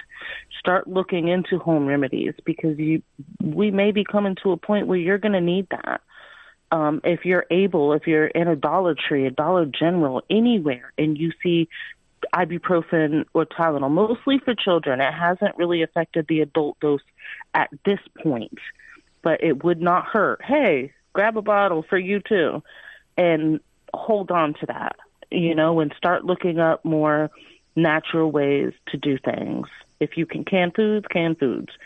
But personally, where I work, my pharmacist ordered 2 bottles. It comes in 74 milligram bottles of acetaminophen, so that if our family's kids needed, this prescription Tylenol, we could have our doctors write a prescription and we'd at least have it. They're not even sending us that. We're not able to get our hands on it. The shelves are bare, and guys, just pay attention. It seems like little things, but it's not. It's very, very big things. And pay attention. Yeah, MoFax says, "Pay attention. Everything, the truth will reveal itself." And That's right. I think it's I know JCD's been saying, "Hey, get a script of Tamiflu and keep it around just in case you do get the flu." Right? He said that he's been saying that for years. Yeah, that's something else that we go off and on. We're able to get it and then we're not. We're able to get it and we're not. If you're on psych meds, if any kind of mandatory medication that you are on, do your very best to get a 90-day supply. You can actually get a 90-day supply. You can call your insurance and tell them you lost it. You are entitled to an emergency supply, as they'll call it, to where they'll have to fill that script again. That way you have it on hand. Right now, most maintenance medicines aren't being affected. There are some, Linzess, as I said, Eliquis, Xarelto, Warfarin. There are certain medications that we're having a very hard time getting. So if this is something that you have to have, do what it takes to get an extra one. And don't let your insurance try to tell you, well, you just filled it for 90 days. Guess what? I lost it. It's called an emergency claim. They can override it and pay for a one-time emergency thing. At least that buys you 90 days. Exactly. And now we do have a question that came in our chat in the form of a boost from Dame Bully Steed 7777. And I'm assuming that the way she put this, she's wondering, what is your take on ivermectin? I'm really not okay with that question. I'm sorry. I wish I could help you, but okay, it was just what your opinion was of the medication. That was all. Everyone has their own personal opinions on different medicines. I don't think it's a fair question, but we did get a boost from You don't think it's a fair question to ask this person their personal opinion on ivermectin? Well, I wasn't taking it as a question that should be asked necessarily, but that's why I took it. It's a fair question. It absolutely is, especially if you have somebody that deals with medications every day. I can completely understand, this person, wanting advice on a medication before they take it. No. Because I'm not a doctor. No. This was not a question of if they should take it or not, because ivermectin's been a hot button since the very beginning of COVID, where Trump was saying, ivermectin's good. Rogan said, he was a fan of ivermectin. Everybody was shitting about how, you're eating horse paste and all that stuff, Correct me if I'm wrong, but didn't Trump also tell us to drink bleach? Okay. Fair enough. But fair enough. So, okay, let me ask the question a different way. Not necessarily with regards to COVID, right? But have you ever seen anybody have issues with ivermectin as a pharmacist? Yes, absolutely. Okay, but I mean that's fair. That's all. That's what I was looking for. Was have you seen anything? Well, how prevalent is it versus, let's say, some of the other drugs that you talk to people about? I know that it was a big thing that for a lot of times, they were saying, ivermectin is bad and it's this, that, and the other thing, and the other one that was a real hot button was the hydroxychloroquine. Mm-hmm. And we fill a lot of that. You said you filled a lot of that? Yes, we do. We fill a lot of that. Okay. What's your opinion on it? Do you think it works? I haven't. I mean, I guess that was kind of the question I was asking on both of them, is if you think ivermectin works or if you think hydroxychloroquine works. But see, that's kind of like a loaded question because it depends on the patient. There are certain medications that are shit. I don't care who you are or what your symptoms are. This is not going to do shit for you, just like the whole little COVID thing they have. It's not going to do shit for you. But then there are certain medications that for a certain percentage of people, it is shit, and it's going to cause you more side effects, and it's not worth any benefit, the slight benefit you might get from it. But then there are patients, any medication you take, you're risking a side effect. The question is it worth the side effect for the benefit that you're going to get based upon what your medical need is? Are you following me? Oh yeah, we're following you. Okay, I'm going to ask you a question because I are you aware of the number needed to treat? What do you mean? Are you familiar with the term number needed to treat? Okay, so the idea. Okay, so and this is in most of the I don't know, the research involving specific drugs. What it says, what the number needed to treat is the number of people that need to take this drug for one person to receive a benefit. Okay, yeah, I'm following you. So, for statin drugs, it's like 200 and something people need to take a drug for one of them to receive a benefit from it. Yeah. Yeah, that's an actual statistic that they figured out, and so when a drug has a number needed to treat like 200 and something, i.e. your typical statin, okay, so I'm better off doing. And by the way, meanwhile there's all these side effects versus if I just don't take the drug, right?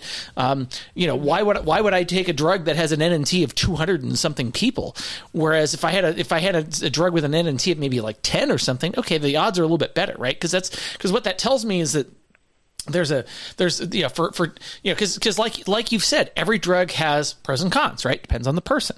And some people might, a drug. I mean, when I was early on in my taking pharma, they gave me lisinopril for high blood pressure. It made me cough, right? And so of course they gave me a different drug to try and maintain that. And I found that most blood pressure medication doesn't actually help. It makes me feel kind of weird, so I'd rather not take it. And what is the definition of high blood pressure anyway, right? Well, that seems to have been adjusted over the years. It seems like that those numbers have come down so that more people qualify for the drugs. I don't know if that's just me as a patient. I don't know, but no, I understand where you're coming from, which is kind of why I really wasn't comfortable answering the question, because I don't know what her symptoms are.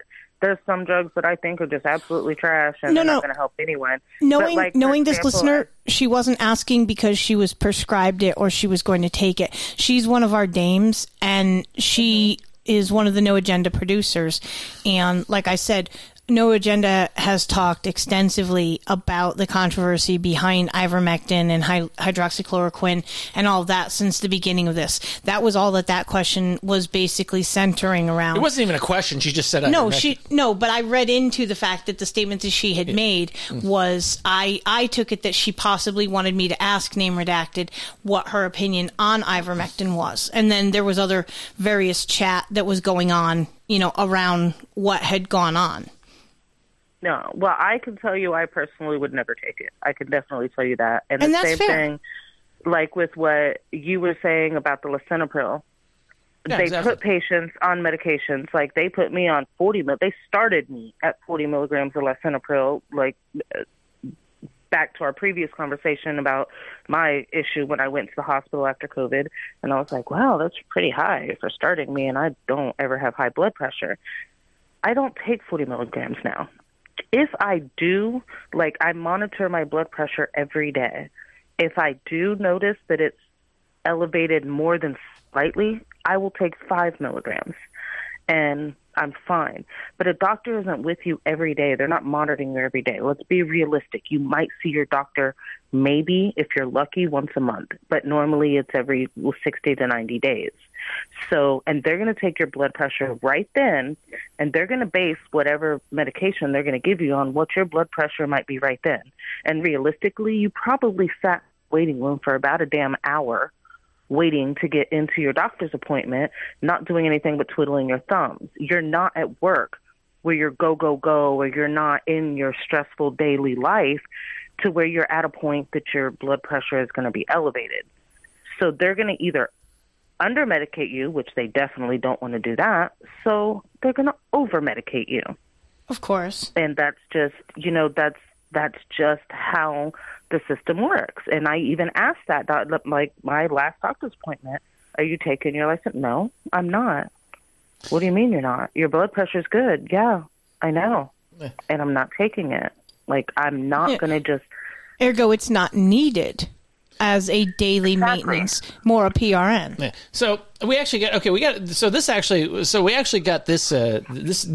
is more of it seems like it's more of a question. So Dame Boosty Steed boosted the same person who brought up the ivermectin. In fairness, so she said yes. So she boosted 777 sats, saying Bayer aspirin versus ivermectin, both of which So we know Bayer aspirin's over the counter here in the U.S. But apparently ivermectin's over the counter in South Korea. And it's actually I think is it over the counter for the treatment of SARS-CoV-1-2. Yeah. Yeah. Interesting. I didn't know that. Yeah, no, I was not aware of that. That's exactly. So, but that's why we do this show. We make people aware of things nobody knew. Heck, I didn't know it. Yeah, exactly. I mean, and aspirin's been around for, ivermectin's been around, 60, 70 years or something like that. And Bayer aspirin's been around for, for more than a century at this point. And I remember as a kid taking aspirin as a, that was what was available as the painkiller. I mean, I remember having chewable, aspirin when, of course, then there was Reye's syndrome or whatever. But I'm going to actually jump in on this one. Okay. Even as a kid, I found this fucked up. There used to be a product, and I don't know, name redacted, if you are familiar with this product. It was called Aspergum. and it was literally for children. It came in What? cherry. Yes, it came in cherry and also orange flavor. And it was in those little, you know, the gum, like the Dentine Ice that comes in those little foil pop it out packs, like the candy coated gum. That's what this shit was. And even back then, I found that really peculiar. Like, kids are going to look at that, get into that, and end up fucking overdosing on aspirin. How dark is that? That's crazy. No, it's what I thought. Even at like 8 years old, I think I was when I encountered this medication. Oh, wow. I mean, granted, my mom kept it. I was smart enough not to go, oh, candy, and empty the whole fucking pack. Yeah. But at the same time, I mean, how many kids, is that why it got taken off the shelves? Because a lot of kids did do that possibly when their parents weren't looking. Maybe. Okay, but it's the same thing like the laxatives. They made them into little chocolate pieces. My mom. Oh, my God. So that's kind of funny you mention that. In my purse, they got them. Yeah, my mom had actually, she thought it would be funny, and not knowing that one of her friends was allergic to X-Lax, and I think it was her or one of her sisters had given their friend X-Lax as a joke, and it really made her sick. Yeah, it really can. I used to keep them always in my purse because my oldest child, who I think maybe was about 8 at the time, she always had constipation problems. So I always had some in there, you know, the little blue and white box with the little foil and the chocolates in there. And my son at the time, I think he was about 3, the kids used to always go in my purse because they knew I would always have like bubble gum or something in there. And I was cooking. He went in my purse and thought he found a chocolate bar. Oh, no. And I freaked out. I was like, you ate the whole pack? I'm calling poison control and everything. I'm like, what do I do? Like, totally freaking out. And let's just say, I mean, he was fine. He was not a happy camper sleeping on the toilet. No Thank doubt. God he was fine through all of that. But I promise you, anytime he wanted something out of my purse after that, he asked. Yeah, well, oh, for sure. You learned that lesson. Not go snooping anymore. Okay, so we got another boost from Dame Boosty Steed with 7777 sat saying, RX Redacted, thank you, January 1st birthday for the African diaspora. That's what we got. So, but what did it say? I'm sorry, I didn't hear you. No, it said, RX Redacted, thank you, January 1st birthday for the African diaspora. That's how it... The information about that, I believe, is what she was alluding to. Oh, okay. Yeah. I'm really curious about that. I've actually met Dame Bullysteed because she's out in the Pacific Northwest, and I actually met her at a couple of No Agenda meetups right before I came out here to East Tennessee. She's I love her to death. I really do. She's a national treasure. She's we a adore national her. treasure. We keep saying this.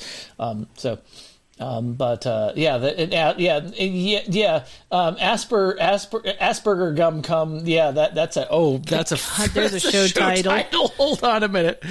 Well, actually, Free Troll Chimp, which used to work for the NIH, was actually talking about the bleach being a legit thing according to the ADA.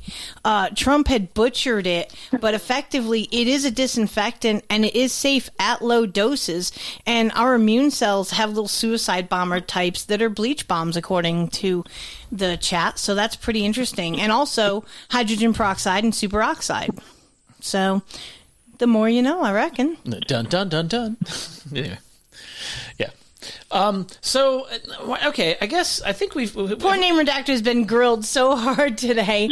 We need to give her a reprieve. We should probably do our Toast and Jam segment so she can have a breather for a moment. Yeah, exactly. So we'll give her a break here while we... So we just did a show yesterday, right? So episode 60 has a lot of stuff that happened the last week, and really the only thing that happened today was Christmas, because and it was funny because we were going to do a little bit more of an elaborate Christmas situation, but the weather and everything just kind of it just didn't exactly work. It didn't work out, and I'm really I think we're both really glad that it didn't happen that way. But very much so. But we did. There was Christmas presents this morning, and I'm going to actually post a link to this in the chat for those who are live, and I will share a picture of this in the show notes for later. Yeah, the gifts that I feel bad because I didn't do this well with you, but it's all good. Yeah, but this is so multiple. So I got 6 albums, and I mean albums in the sense of vinyl. Pick is in the chat. Yeah, you can see in the chat, and I'll put it in the show notes if you're listening later. But I got Pink Floyd's Animals. I got also another from Pink Floyd, Obscured by Clouds.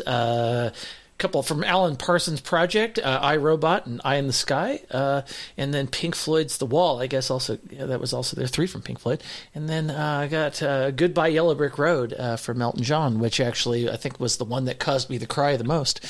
I don't know. It was a toss-up between The Wall and Elton John. Yeah, but I was already crying. I opened The Wall first, and then opened Goodbye Yellow Brick Road, and to say there was a lot of emotion all at once with all of that. So there's a few other things. There was some Apple gear that showed up. A gift certificate to our local alcohol acquisition place, and well, that was from Wookiee. Yeah, and animals came from my mom. Yeah, animals. Came from Mama L. Yeah, there you go. That's right. And then a bar of Mocha Madness soap from our soap place in Coeur d'Alene.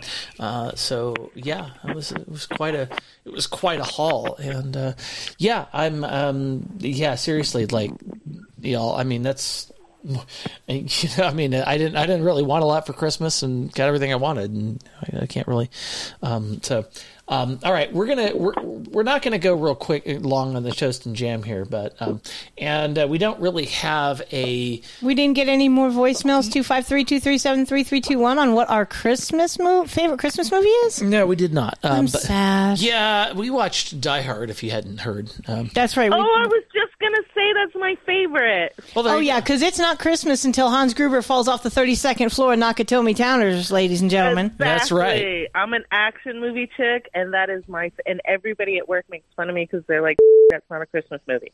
Yeah. Oops. There are 2 types of people: those who think Die Hard is a Christmas movie, and those who are wrong. Well, those who know that Die Hard is a Christmas movie, and those who are wrong. That's right. Yeah. So. All right. So, that's right. All right.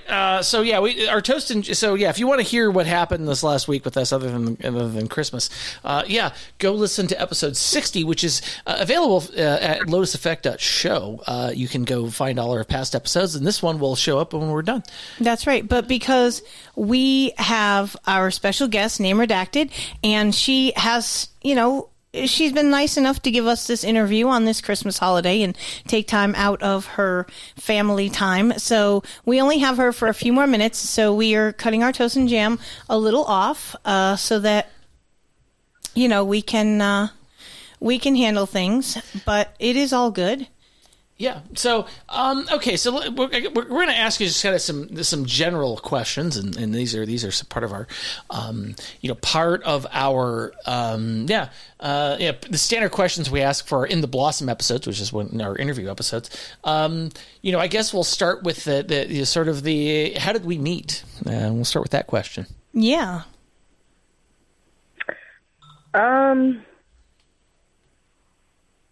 Lyft. Honestly, the universe just kind of put us together. I personally don't drive. I have epilepsy, so I don't drive, and I use Lyft everywhere I go. Yes, people, that is quite expensive, just so you know. And then one day I just met this absolutely amazing person, and our energies just matched, and she just made me laugh, and I felt completely comfortable talking to her because normally, yes, I'm one of those that read my book in the backseat of the Lyft. But I don't think I've ever even opened a book since I've known you in front of you. No, I don't think you have. No, of course, your ride isn't that long to work anyway. But still, I have not brought out my tablet or anything to read. I am definitely a reader. And I am a very kind of antisocial person, kind of a nerd. sort of. But we just chit-chat every single day. Like, we uplift each other, and it's going to be a fabulous Friday, or, you know, we just, and that's how we met, and we instantly connected and just became really, really great friends. That's right. And then, I'm of super course, glad. who I call Mr. McDreamy, he is a package deal. And, of course, met him, and he is just super awesome person and amazing heart. Just, he makes my girl happy. So I just, like, instantly, it's absolutely crazy if I think about how long I've known the two of you compared to how close I feel to the two of you. Aww. You are just amazing, loving people, and you guys mean the world to me. Oh, we adore you too. Oh, thank you. So, thank you. Have you ever had a tarot reading done? No, but, well, I take that back. When I was really young, when I was 19, I did. And it scared me so much that this lady was so accurate that I haven't done it. But I absolutely want to do it again. All right. Well, okay. When we get together next time, we'll have to do a tarot reading. Phone Boy does. Really? Yeah, Phone Boy does tarot. Oh, I am holding you to that. Yeah. So of course. So yeah, we'll do that. So apparently it was pretty accurate. That's like the follow-up question, if you've ever had one done, is how accurate was it? And you kind of answered that by saying, oh, I was so scared at how accurate it was. I never had another one. Yes, it was. And I was very young, and I didn't believe in that stuff. It was just, it's like, oh, this will be fun. And the accuracy that this woman had, I was just like, okay, this is freaky. And I'm not saying like, oh, you're going to meet tall, dark, and handsome, and then all of a sudden this tall, dark, and handsome is in the room. No, this lady was really accurate on everything to where I had chills all over my body, and I know that there's absolutely no way that she knew the things that she was saying, because none of my friends that were with me knew any of that. I'm a very private person, and none of my friends even knew that. So I was just like, this is crazy. But I was a teenager. So I was like, excuse me, ma'am, gotta go. So I'm definitely interested, especially with certain events in my life currently. And now that I have more of a understanding and an open mind about things, I'm definitely interested. And I would absolutely love it. Yeah, well, yeah, maybe we'll do something. Maybe we'll do something for you here. Yeah, you know damn well. Tell me something bad though, I'm gonna step on your baby toe. Just FYI. Yeah. Protect the toe. It's all good. We'll make it happen for sure. So we did.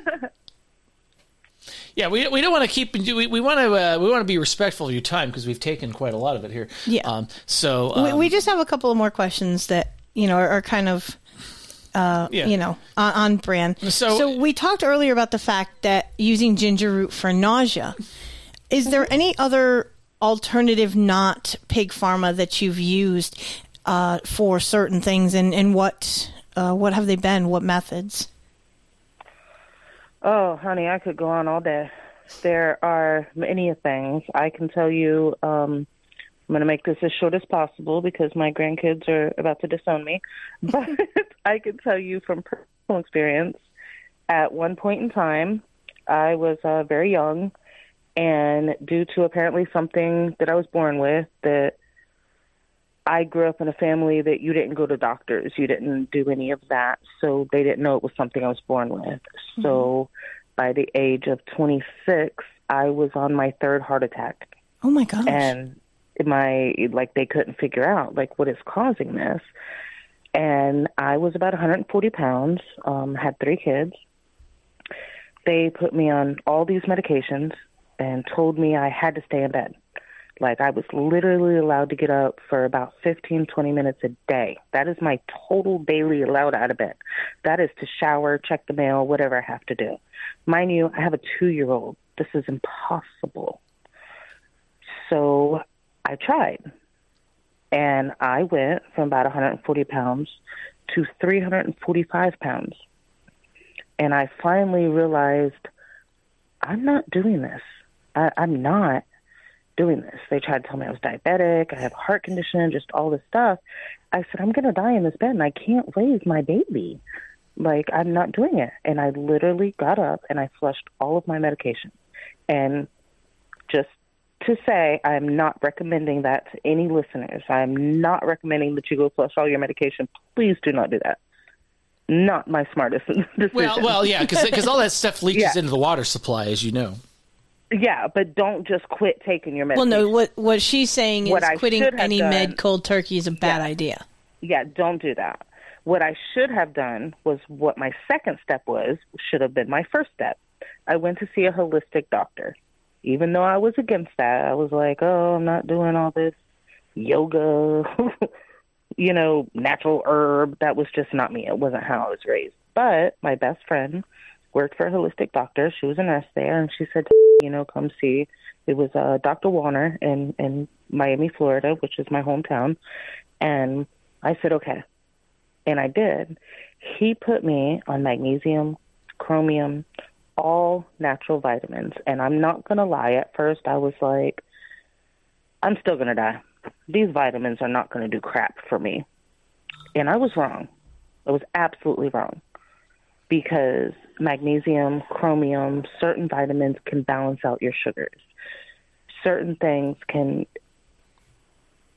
foods, certain vitamins absolutely can make a difference. To where I can tell you now, it's been several years. I'm not going to throw my age out there. It's been several years. I moved up here to Tennessee, and I did my yearly, checkup with my cardiologist. My cardiologist actually had to send to my cardiologist in Florida and request all my films and all my records, my Doppler ultrasounds, everything, because he did not believe that I had had 3 heart attacks. He said, I'm looking at your heart right now. That's not possible. And he sent for the films and everything, and he's seen it, and he said, do you know how remarkable you are? And, of course, me being me, I was like, yeah, I know, I'm awesome. Well, you are awesome. You're awesome. Thank you. But it really made me stop and realize a lot of people think it's hocus pocus and it's herbs, and no, it's not. And don't get me wrong. I take my pharmacy medicine here and there. I am definitely not on a healthy path right now. You can attest to that, girl.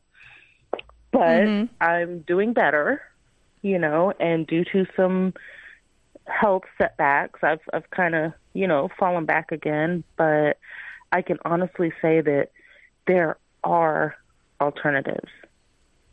There are certain vitamins, magnesium, chromium, vitamin B, which is great for you. Get out in the sun. You get vitamin D from the sun. And I say that as a hypocrite because I live in my little cave. If I'm not at work, I'm in my cave. And right now, I'm a Florida girl, and it's colder than a snowman's ass outside. So no, yes, I'm not going out there. But get some sun. Soak up those rays. There's so many natural things that you can do. Don't think because you have this label of diabetes or this label of a heart condition or this label of anything. It's just a label, and don't let it label you. You can change it. Exactly. So we have 2 quick questions, real easy ones. What is your poison? What's your favorite liquor or drink? Oh, I gotta pick just one? My kind of friend. What kind of show is this? I'm telling you. All right, top 5. Okay, I love my wine. It depends on my mood. If I'm just I want to relax in a bubble bath and watch Grey's Anatomy, yes, I watch Grey's Anatomy. That's why you refer to me as Mr. McDreamy or something like that. Yeah. Yes, because you're Mr. McDreamy. I'll tell you about Mr. McSteamy that I met at work, but I'll tell you about that later. All righty.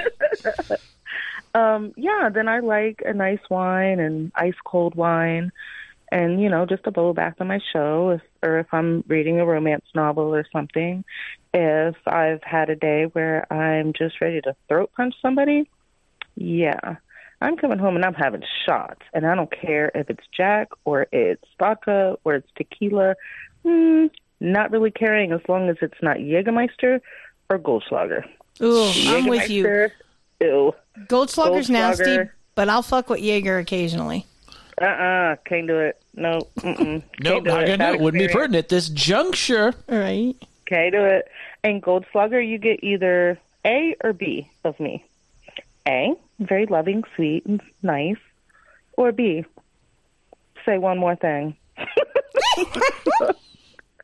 Yeah, so we just stay away from that because I'm not a violent person. So I can get with that. So the final question we have is, what is one thing about you that no one or very few people know? Ooh. That's a dirty one, girl. You snuck that in there on me. Yeah, well, you never know what you're going to get. That's why we call it the Lotus Effect. I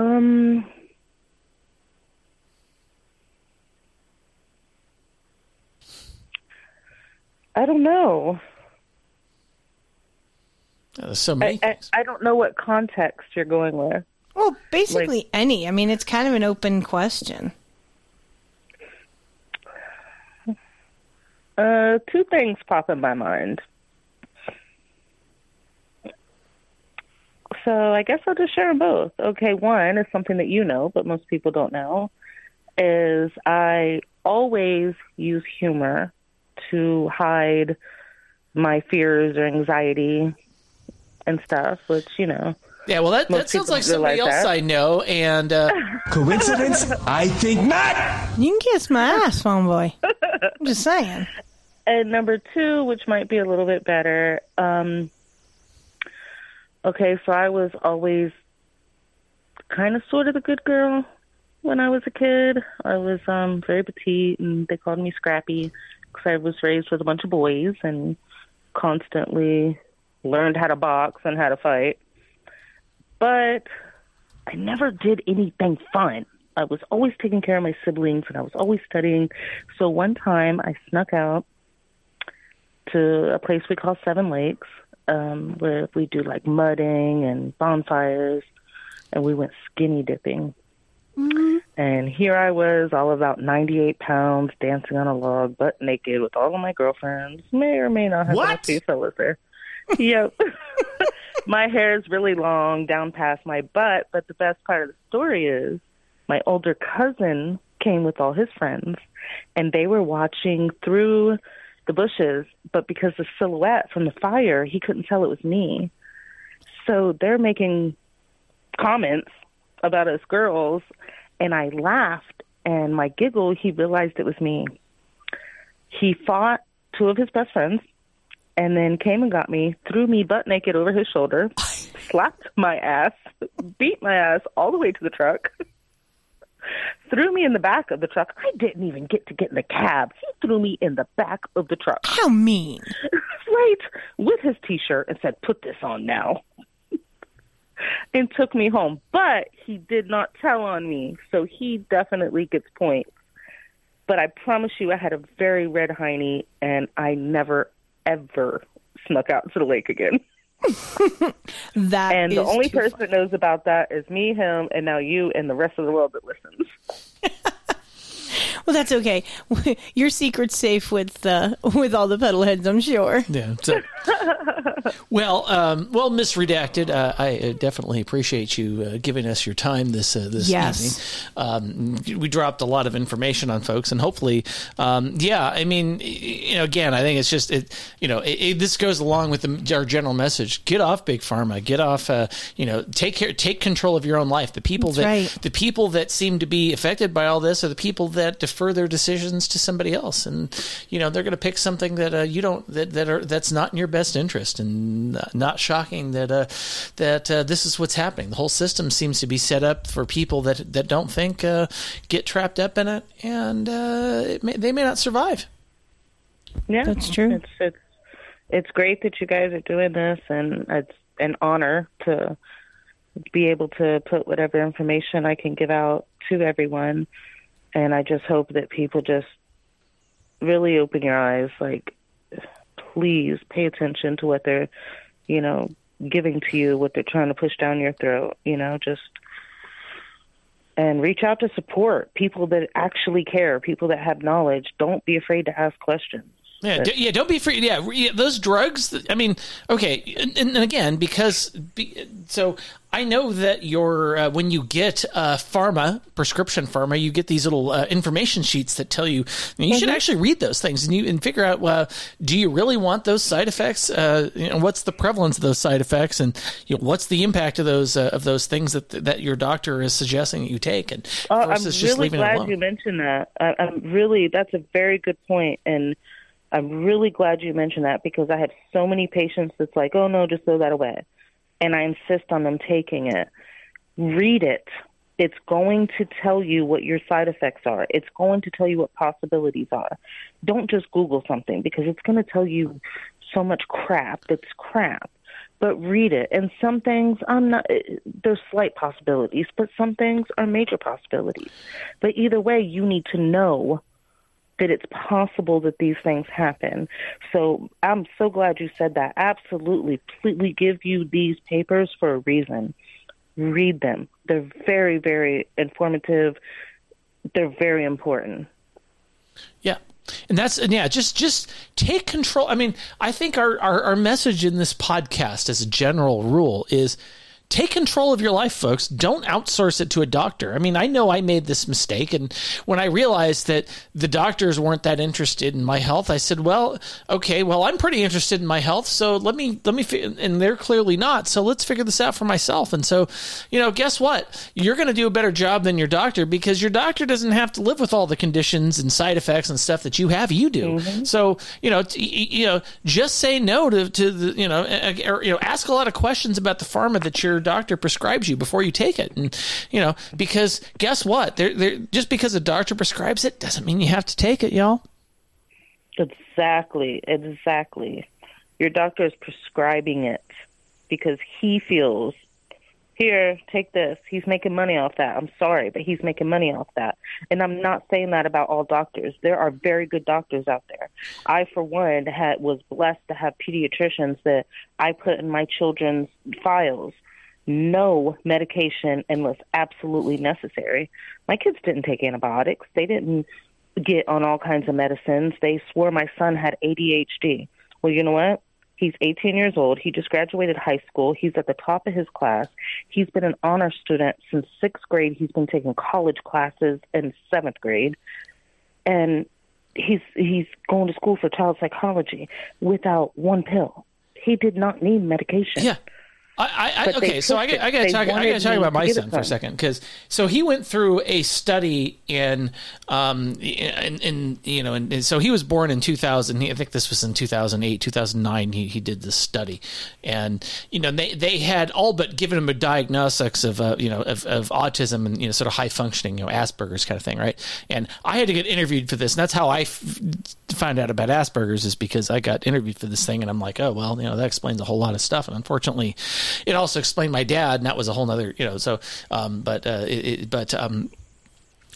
and I love how my ex tried to use this as, he's autistic. Okay, let me explain what my boy did. My boy got really great grades in high school. He graduated, from college, and and it's like the thing is that and he quote unquote had something. She tried to say, he's got got autism. I'm like, first of all, he didn't get a diagnosis, so I know better than that. And second of all, like, he did okay. He held down jobs. He's graduated. he had some issues, and I understand that. But at the same time, you learn to work with it and you move on, right? There's none of this.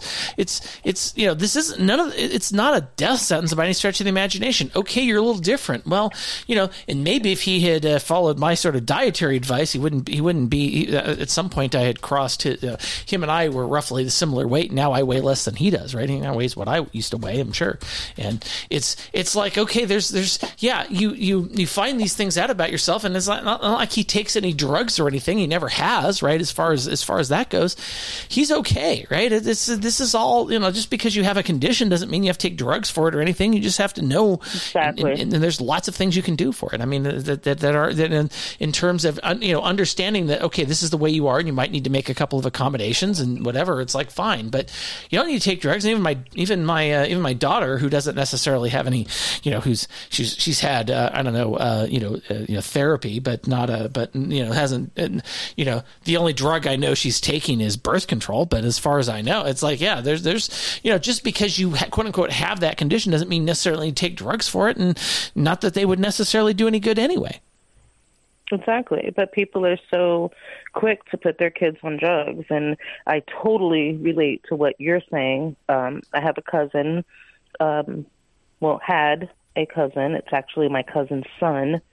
And he went through things. He was a teenager. He was teenager, just going through, trying to find his masculinity or whatever, just going through teenager stuff that we all go through. And his mother was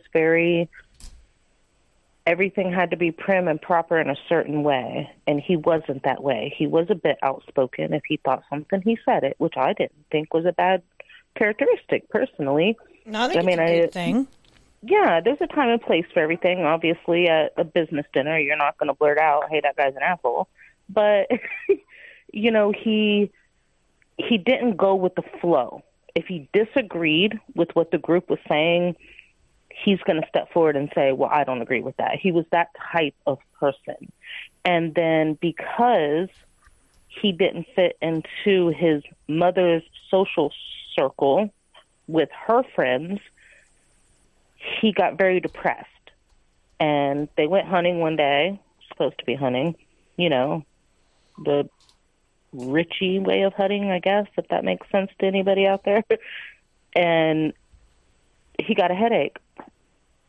They had put him on antidepressants, which I don't feel he needed. He was a very happy kid if he was not around his mother in that social circle. He got a headache, and he went in the tent and told his dad he's going to lay down. My cousin never woke up because of the antidepressants. It caused an adverse reaction in his body, and he had an aneurysm. Holy shit. Because of the antidepressants. And they started him on such a high dose. And most of the doctors were saying, no, antidepressants don't do that. They don't do that. Well, we found a doctor that went over the autopsy and said that's exactly what happened to him. Wow. He took an over-the-counter pain medication for his headache mixed with the antidepressant, and he never woke up. And that's a perfect example of they are trying to medicate our children. My cousin Christian, they tried to put him on ADHD medicine just like they did my son. I refused my son to take any of that. I said, no, I'll deal with my child. He's not going to take that.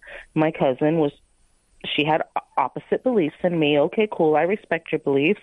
Her child started getting suicidal. She took him off the meds quick. She was just like, no.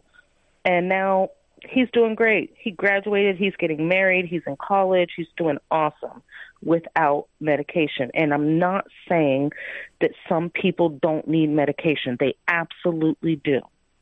But these doctors are throwing out these medications like freaking Skittles on Halloween. And these kids don't need all these medications. Try other ways. How about try spending time with your child? There's just so many other ways to deal with that. Because my cousin didn't fit into, he was more like his father. He was more redneck and country and just outgoing and real hunting. And his mother was very lawyer, high society, wear a tie, speak this way, do that way. And it just wasn't him. And he didn't want to be fake and act that way, so you medicate him? That's crazy. But unfortunately, do you know how often we see this? That actually brings up a good point. All the time. that brings up a good point we're seeing in the chat, and I myself was going to ask you about what is your opinion, I'll say, on marijuana as opposed to big pharma? Oh, yeah. Smoke all day. Yeah, marijuana helps in so many situations. It helps in cancer patients. It helps pain relief. It helps depression. Epileptics. It does. I have epilepsy. I'm going to leave it at that. It helps in so many situations. Now, you stop and look at how many people that are arrested for violence, for car accidents, for shootings. They were an alcoholic. They were an alcoholic, or they were doing crack or coke or whatever. Yeah, it's never because they were stoned. When is the last person you seen somebody high done went and shot up a Walmart? That's what I'm saying. Unless the fucking Walmart was closed and they wanted some Doritos, right? You know, it literally helps with anxiety, with stress. It has proven to help so many things. The only reason it's taken so long for the amount of states that have legalized it to legalize it is because they can't figure out how to profit off of it. Exactly. It's like I picked a week with smoking. It helps so many people, and I absolutely 100% agree with legalizing it. And I don't know, personally, even as a parent, I'd rather my kid take Marinol, if that is the drug form of weed, for anybody that doesn't know, which I really wouldn't want them to do that because it's manufactured, but I would rather if my child had cancer, if he had cancer, or God forbid, just anything, I would much rather my child smoke than to be taking these chemically drugs that they're just all kinds of garbage in. Yeah. And I actually had that conversation with my oldest son within the last week because we were talking about when he was young and they had him on all these medications, and he kept saying, Mom, these medications are not working. And I told him, I said, dude, I know we can't go back and change things, but I mean, I'll say it out loud. Had I known that weed helped him, and if he had come to me and said, Mom, these meds aren't working, but smoking chronic does, I would like to think that I could have been an open-minded enough parent. If I was the parent I am today as opposed to back then, my automatic answer would have been, well, fuck the meds, give me some green. Because, I would much rather have something holistic, even if it is illegal. Sometimes you have to do something bad to get the correct result. But why is it illegal? Yeah. Alcohol is not illegal. Yeah, people and how many get drunk deaths every day, has it beat caused? themselves, cause car accidents, kill people. That's not illegal. Yeah. Exactly. Well, okay. So as I joke that my parents were drunk, stoned hippies, and that by the way, it's not a joke. It's true. That is actually not a joke because they were both drunk, stoned hippies at various times. I would much rather see my parents stoned on the holy herb versus drinking alcohol. It killed my mother. My father fortunately figured it out, and what killed him was smoking 2 packs of cigarettes a day, but and all the other stuff. They were both fairly high mileage, but seriously, I've never seen it. I mean, you have to the amount of the green goodness you have to smoke to be toxic. Yeah, you're gonna pass out. Before you will hit literally smoke yourself sober before you overdose on marijuana. Yeah, pretty much. Yeah. So absolutely, and I can totally attest to that. Just and personal experiences. My mom smoked and drank, but you know what? As a kid, I didn't grow up in a very healthy household. It was a very toxic, not healthy household. But I can honestly say the times that she drank or they drank or whatever, I was terrified. I'd pray they smoked. Because when they smoked, everybody was happy. Oh, yeah. There was no fighting. There was no violence. There was no yelling. Nothing got broken. I didn't have to lock my door. Like, everything was great. Yeah. As long as you just smoke. So I am 100% for medically and emotionally, 100% for the green. Yeah. There you go. Yeah, and so I think on that note, I think we've kept you longer than you have. Yeah, and so Miss Redacted, I appreciate you joining us today on the Lotus Effect, and I know we will be talking privately afterwards. That's right. We'll definitely talk behind the mic. Yeah. So of course. Yeah. Hey, love you guys. Thanks for having me. Yeah. We love you too. Thank you so much for doing the show and spreading your knowledge to our pedal heads. We hope that it has touched them the way it has touched us. Yeah. And so I think it's time to end the show. So how do we do that? Yeah, we do it like this. Jordan fades back, swoosh, and that's the game!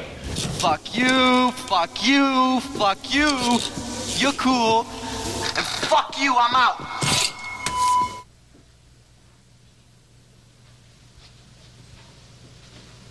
You're still here? It's over. Go home.